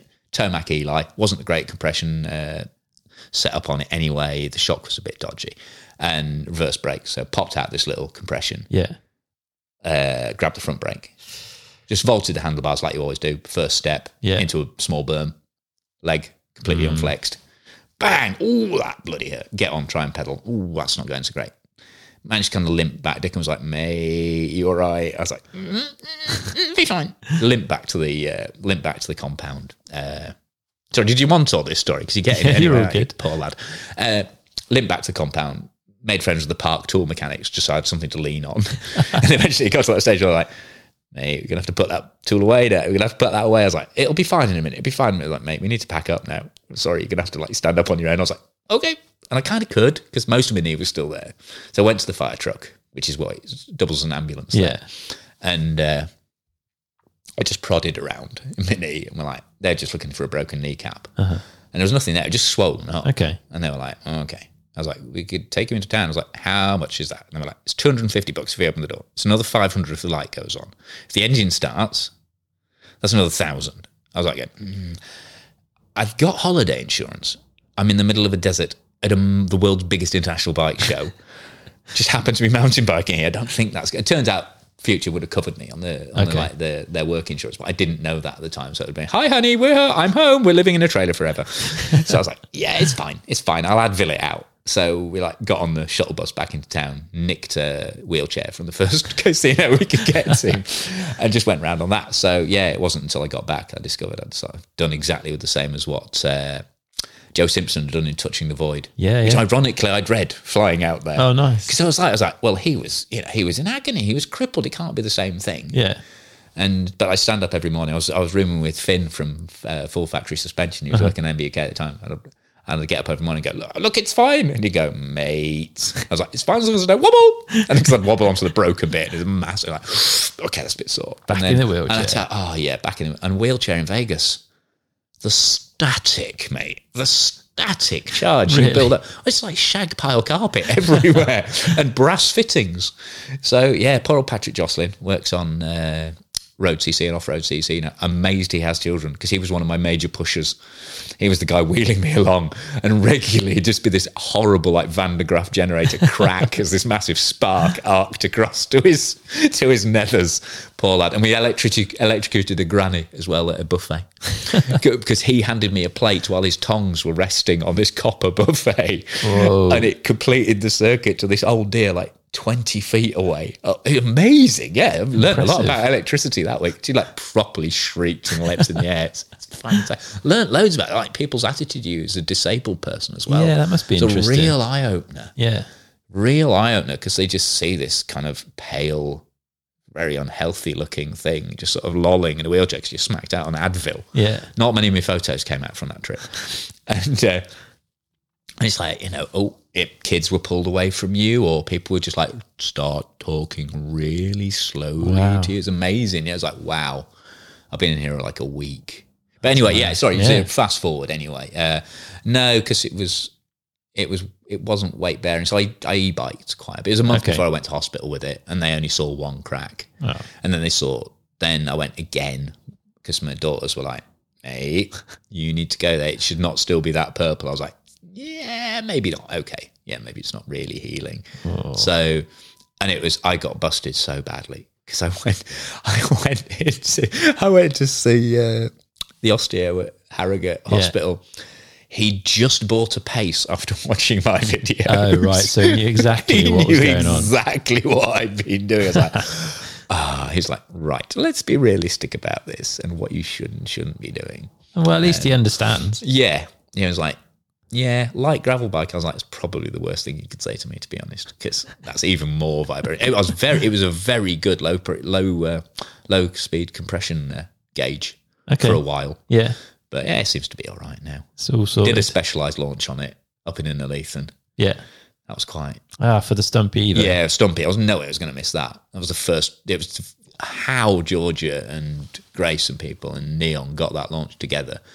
Threaded it through the eye of the needle of COVID. Yeah. All beautifully done, all socially distanced. Yeah. It was brilliant. Great launch. Nice. Great product. Super Stump Jumper Evo. Great bike. Really glad I went up there. Yeah, that is a bike I'd like to throw a leg over for a bit, for sure. Throwing yourself down the steeper bit of Innerleithen was careless at times. There was a couple of bits on the braking butts at the bottom. I was like, yeah, this is back in the plastic boot tonight. Back in the plastic boot. I made sure I was on brand though. I had some special, like the stickers you get with Specialized bikes, the logos and so I cut Specialized out and put special needs on my plastic boots, just so people knew to be careful of me. But yeah, it seems to have gone on all right. I mean, again, I'm not a great rider. I'm very adaptable. I can ride a lot of bikes adequately, very quickly. Okay. Physically, I'm no great specimen, but this has been quoted so many times, but Dave Smith, great coach. One of the first things I did when I got onto MBR was do a coaching feature with him. Uh-huh. And, he came down, chatted to me, he looked at my race results, what I ate. And I thought he put me on like a Hoover pipe for the blow test and everything, but he just looked at me and went, yeah, you're not a thoroughbred. Because I wanted to train for this specific single speed race at Cheddy. You're not a thoroughbred, but I can make you a fast donkey. Oh, nice. I was like, oh. And then I think, hang on, I'm like 24, 25. And it'd be dreadful if you'd gone, mate, what's going to be going on? You've like got the heart of an Olympic athlete. How have you are you unlucky in races? Do you just not try very hard? Yeah, it's true. Like, actually, it's like, let me guess, you're kind of competitive locally. Yeah. I was like, yeah, that'll do. So yeah, that's been great. And it was interesting, again, just random things you hear and pick up as self-justification. I can remember... sorry, dog's come in now. Say hello to Finley on the mic if you can hear him. But hearing Bruce Springsteen going, yeah, but I haven't got a great voice, but it's never let me down. It just keeps on going and going and going. And that's kind of it, really. It's funny, you see your peers there's a few of us old buggers who refuse to die. But there's a lot of people, used to be proper athletes back in the day, and you've watched their ramp go past you, and you've chugged along mediocrely in the sense, they're like they used to be the hot pro BMXer, and now they're like, they've been working in marketing 20 years, and that's quite a few free meals. So, slowed them down a bit. Yeah, and it's just like, it's weird, and then at the end of the day, I'm still, each year you're kind of like, oh, am I going to be the wrong side of the Strava line this year? Am I going to start losing time? It's like, not quite yet. Interesting. But just keep cracking on. The technology helps as well, I think. Absolutely. I've got quicker, and I'm definitely not consistently improving as a rider or getting fitter, but I think the kit is enabling me to go faster year on year on the whole. Yeah, absolutely. But then you get into interesting, again, just going back to testing thing, the one thing that's coming up more and more at the moment, again, speaking like Chris Hilton on your podcast, going about like, not many racers actually ride super long bikes. Yeah.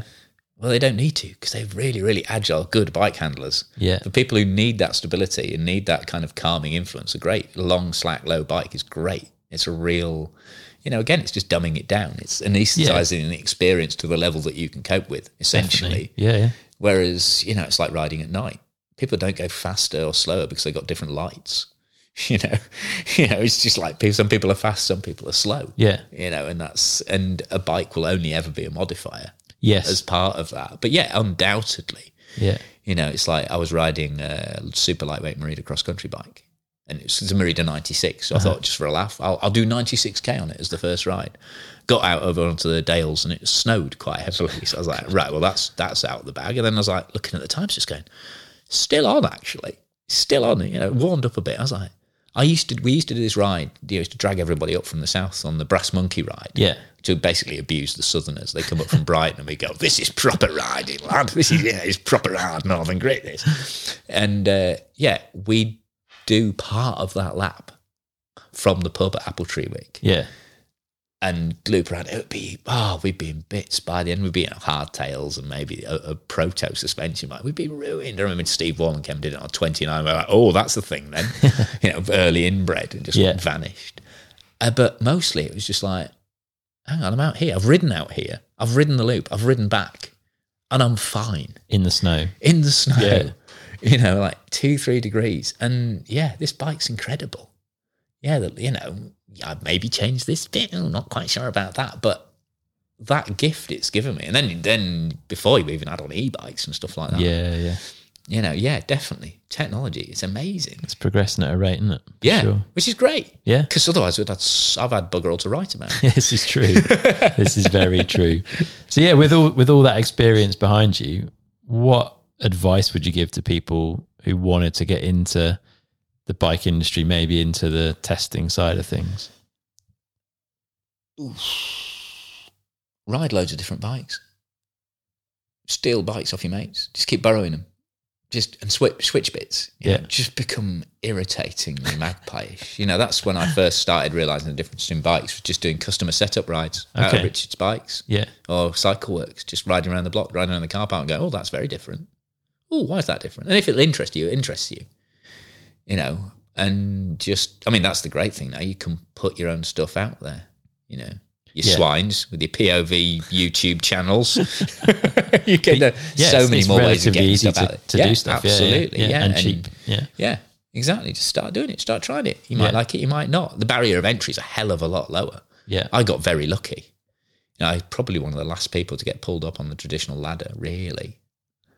There's a few. It's probably a second generation after that. Yeah, there's a few more people coming through, isn't there? But you're right. It's not the same entry path as it was. No, because sure. Yeah, there was definitely a block of us. I was actually late onto that bandwagon. To be fair, a lot of people think I've been kind of like doing it for a bit longer than I have.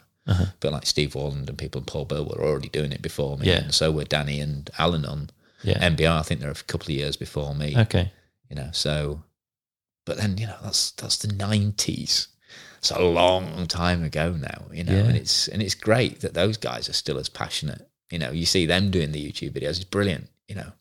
They're fully into it. But then you've got people who just started, like Rob rides EMTB. Yeah, I think his has been such a fascinating, genuine journey. You can see it, from kind of just having the massive enthusiasm and the presenting skills, and his stuff looks amazing. But he puts the work in. If there's a press launch, he's like literally out there at 5 a.m. in the morning, flying a drone around for the static shots. I'm putting my tongue between my teeth going, hang on, right, I'll try and hold the camera steady with my GoPro. That guy is pro. And watching his journey is very, very, and because it's been mirrored, because he's done e-bikes, and he got in there early, fair credit, he saw that, boom. Everybody was like, not sure about e-bikes, you get a load of hate on the comments. He's doing it brilliant, and because he's genuine to the content. Yeah. He's doing that really, really well, because you've watched early videos. You're not sure about what you said about that fork, mate. I really, But now he's like, I used to think this fork was like this. And now, but he's really informed on the product. He's got more context. Yeah. And, there's loads of examples to do it, but just ride a ton. Yeah. Read everything you can. Don't believe everything, but read it anyway. Yeah. Watch for patterns, develop your own voice. Because at the end of the day, that's it. You will always be a projection of what you think of that bike, and you will have a bandwidth of relevance. And I guess, that's certainly shifted. Like I used to be a downhiller when downhilling involved taking your bar ends off your rigid mountain bike. I was racing, Steve Pete on downhills when he was at Langsett Cycles in the early 90s, because we were on the same course. I was riding a tandem some of the time, being a complete idiot, but there wasn't that much difference. Now it's quantum leap apart, and I can test a 180mm travel bike in the way I ride it, but if I want to know how it really works, I'll give it to someone who's going to send it 40 feet, and again, I'll gravitate away from that. Okay. If I have to, I'll test it. and Yeah. I can still produce a competent review Uh-huh. on a Zeb or something like that, or a 38. But Yeah. I'm not really. But give me a Sid. Give me a 35mm length Sid aggro fork or a down country bike. Oh, down country. He said down country on the Downtime podcast. Down with him. It's just like, that I'm totally into. Okay. You know? Yeah. And gravel I quite like as well, even though it's just shit mountain bike cross country, really. But it's not, because you've got to drop handlebar and that weirdly plays with your head. So something is cool and quite exciting again. Yeah. But yeah, and you just find what you like doing. Be comfortable in your niche. Yeah, and I know there are guys who've talked to me and gone, right, I really want to do what you're doing. How do I do it? And I'm like, right, well, just start doing it. Because it's a bit crap, actually. There's a lot of people who start doing it and realise there's quite a lot involved, especially if you're trying to do it alongside other stuff. I've been lucky to be able to do it fully pro. It's all I do. Yeah. So if someone knocks on the door to drop something off, I'm here. And I have a workshop to deal with it in, and I've got other stuff I can do when I'm waiting for a courier who never turns up to pick up a bike and all that kind of thing. But that's a big drain otherwise. And there's a lot of admin. And you always have to ride the worst bikes most. Always. And that's not just because when you start, people from magazines or websites will go, you can have this one, son. It's because they're the ones that need more working out. Yeah, okay. There's nothing more crushing than riding a brilliant bike. Yeah.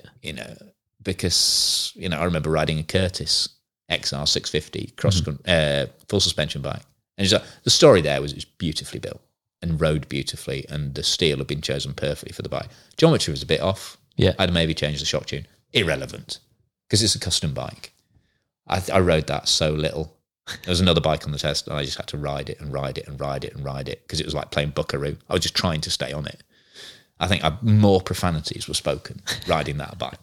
And it's just like, but that's the one I had to spend time on, because I had to explore everything. You have to. Yeah, you got to work it out. Yeah, because sometimes you get people ring up going, what on earth were you riding in this setting? It's like, oh, don't worry, I didn't mostly ride it in that setting. I was just like where I got to in the end. Yeah. Just to check, because that's more, because like you say, things are so much better now. It's a rarity. It's a treat when something's a bit rubbish in just one aspect, because it proves that you're not just going up 4.5 all the time. You're not just like, oh, everything's brilliant. Yeah. And I think, there's a danger with the way I do it. Like, I'm mountain biking, it's brilliant. In the way that dirt, Jonesy on dirt. I rode a bike up a hill. I pushed it up a hill. I came down. It was bloody brilliant. It was a mountain bike. Going down it was fantastic. I loved it. Fantastic. That enthusiasm. That's what made dirt brilliant. Yeah. That's what made Jonesy brilliant. Yeah. Epic guy. Epic dude. But, if I'm just like, oh, I'm not really sure about this. I mean, sometimes you get it. There are some videos you watch of mine where you're like, oh, right, this was vanilla at best. Yeah. But there's very few now. There isn't a positive aspect, even if it's just price. I mean, it's hard to bring across. But, and again, I hope that, it's just that genuine nature. But that's the bottom line. Be genuine. Yeah, be genuine. Don't everything boils down that. As a parent, that's what you kind of need to. And my kids are pretty much grown up now. They're proper, they're good, strong, independent women. Yeah. And it's just like, just be yourself. Be your damn self. Wherever, whatever you're doing. It's hard to be someone else other than yourself. So if you're going to do that for a living, much pressure not be hard work, eh?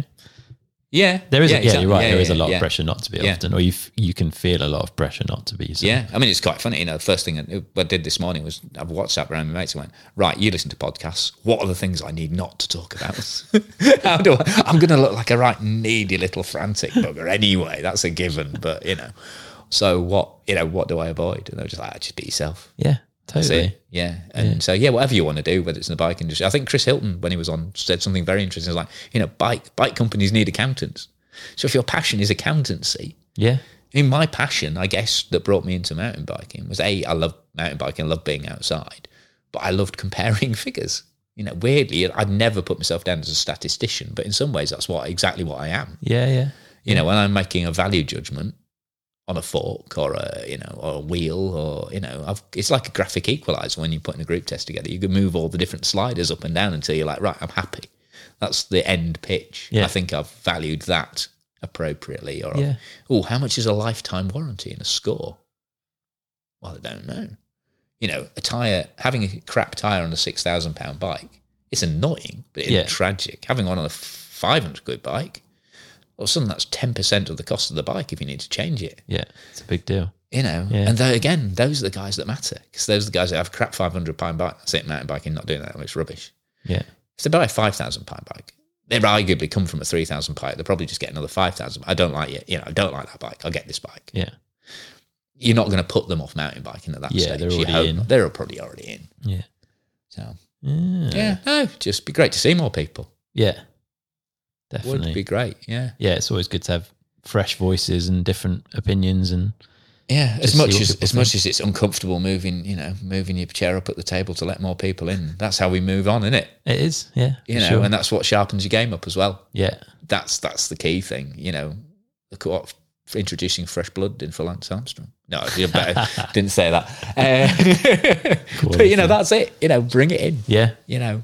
Good stuff. Make you know, new media, new ways of looking at things. Maybe someone will produce a VR bike test soon. Who knows? Be amazing. Watch this space. Yeah. Cool. We should stand in my front room with a stick in my hands. That's right. I've got, quick. We should start wrapping up, because then we can go for a little spin.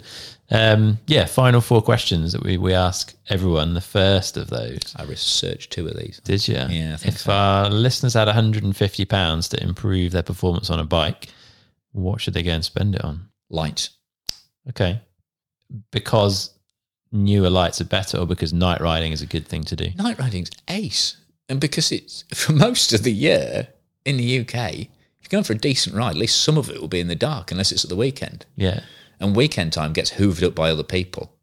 As long as you do your chores when you go back or before you go out, nighttime riding's a lot easier to get away with. Uh-huh. And you can get a good set of lights now for £100. Go on then. What would you get? At the current. Do you know, it's weird because I was talking earlier about how it massively ramped up. Yeah. Now it's just fallen off. Okay. Nobody's really doing anything with lights anymore. Interesting. There's one company, there's Glowworm I use. Right. Who are good. Yeah. Really good New Zealand company. But otherwise, just it's plateaued massive. Okay. So I don't know if that's not people not buying lights, or everyone's just buying them off eBay or Magic Shine or something like that. Because Chinese lights are brilliant now. Okay. That's the thing. Yeah. You know, you don't need to buy some fancy, and 1,000 lumens is enough. Yeah. As long as it doesn't catch fire, as long as you have a vague idea how long it's going to last. Yeah, that sounds good to me. And also, it's like the gravel biking of your eyes. You know, suddenly all those trails are dead exciting again. It definitely livens up the duller trails for sure. When you can't see things properly and can't see what's over that little lip or ledge. Get £100 for your bar light and £50 for a helmet light, so you can see a little bit over the corner. All right. And so you got a backup if that one dies. Yeah. And just the amount of riding up that'll open up for you. Nice. And also, it's that kind of riding where you're making last minute saves, not quite understanding what terrain riding is, that really polishes skills as well. Yeah, true. Yeah, nice. Like it. That's my alternative unique one. answer, and I like it. Yeah, that's the one I thought about. All Goes right. downhill from here. Second question: if you could wind back the clock and sit down with yourself, age 16, what advice would you give him? Oh, crikey! Keep those clogs with the chain metal on, because they were funny. I should say something meaningful, like believe in yourself more. But I still don't believe in myself, to be honest. I'm still quite sketchy on that one. Yeah. Just don't worry about, just be yourself.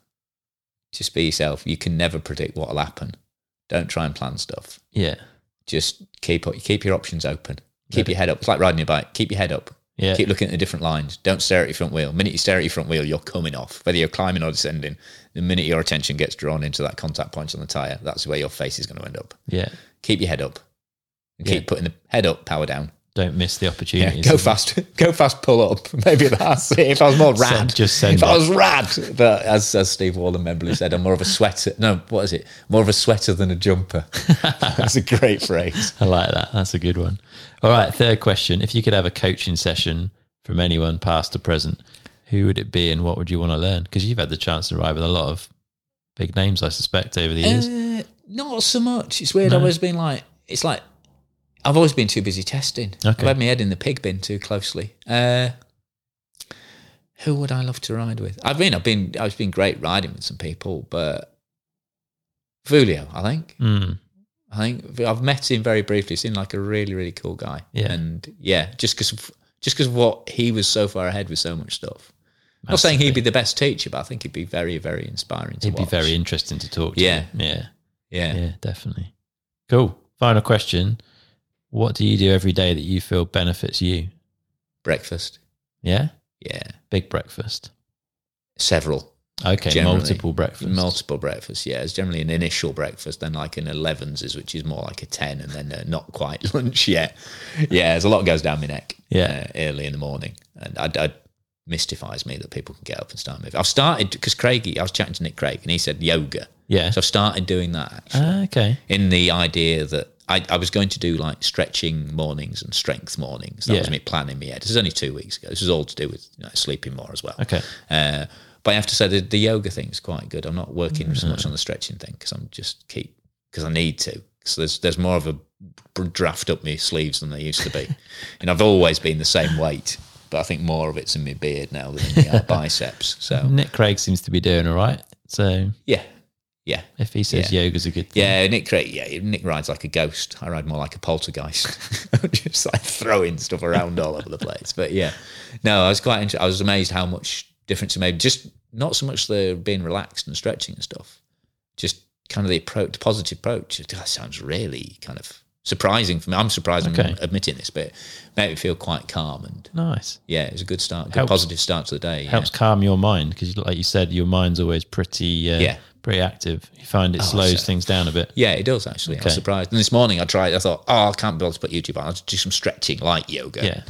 I just did me back in. I was still as frantic as ever. Okay. I can't be trusted. Again, it's another thing, take me out of my mind.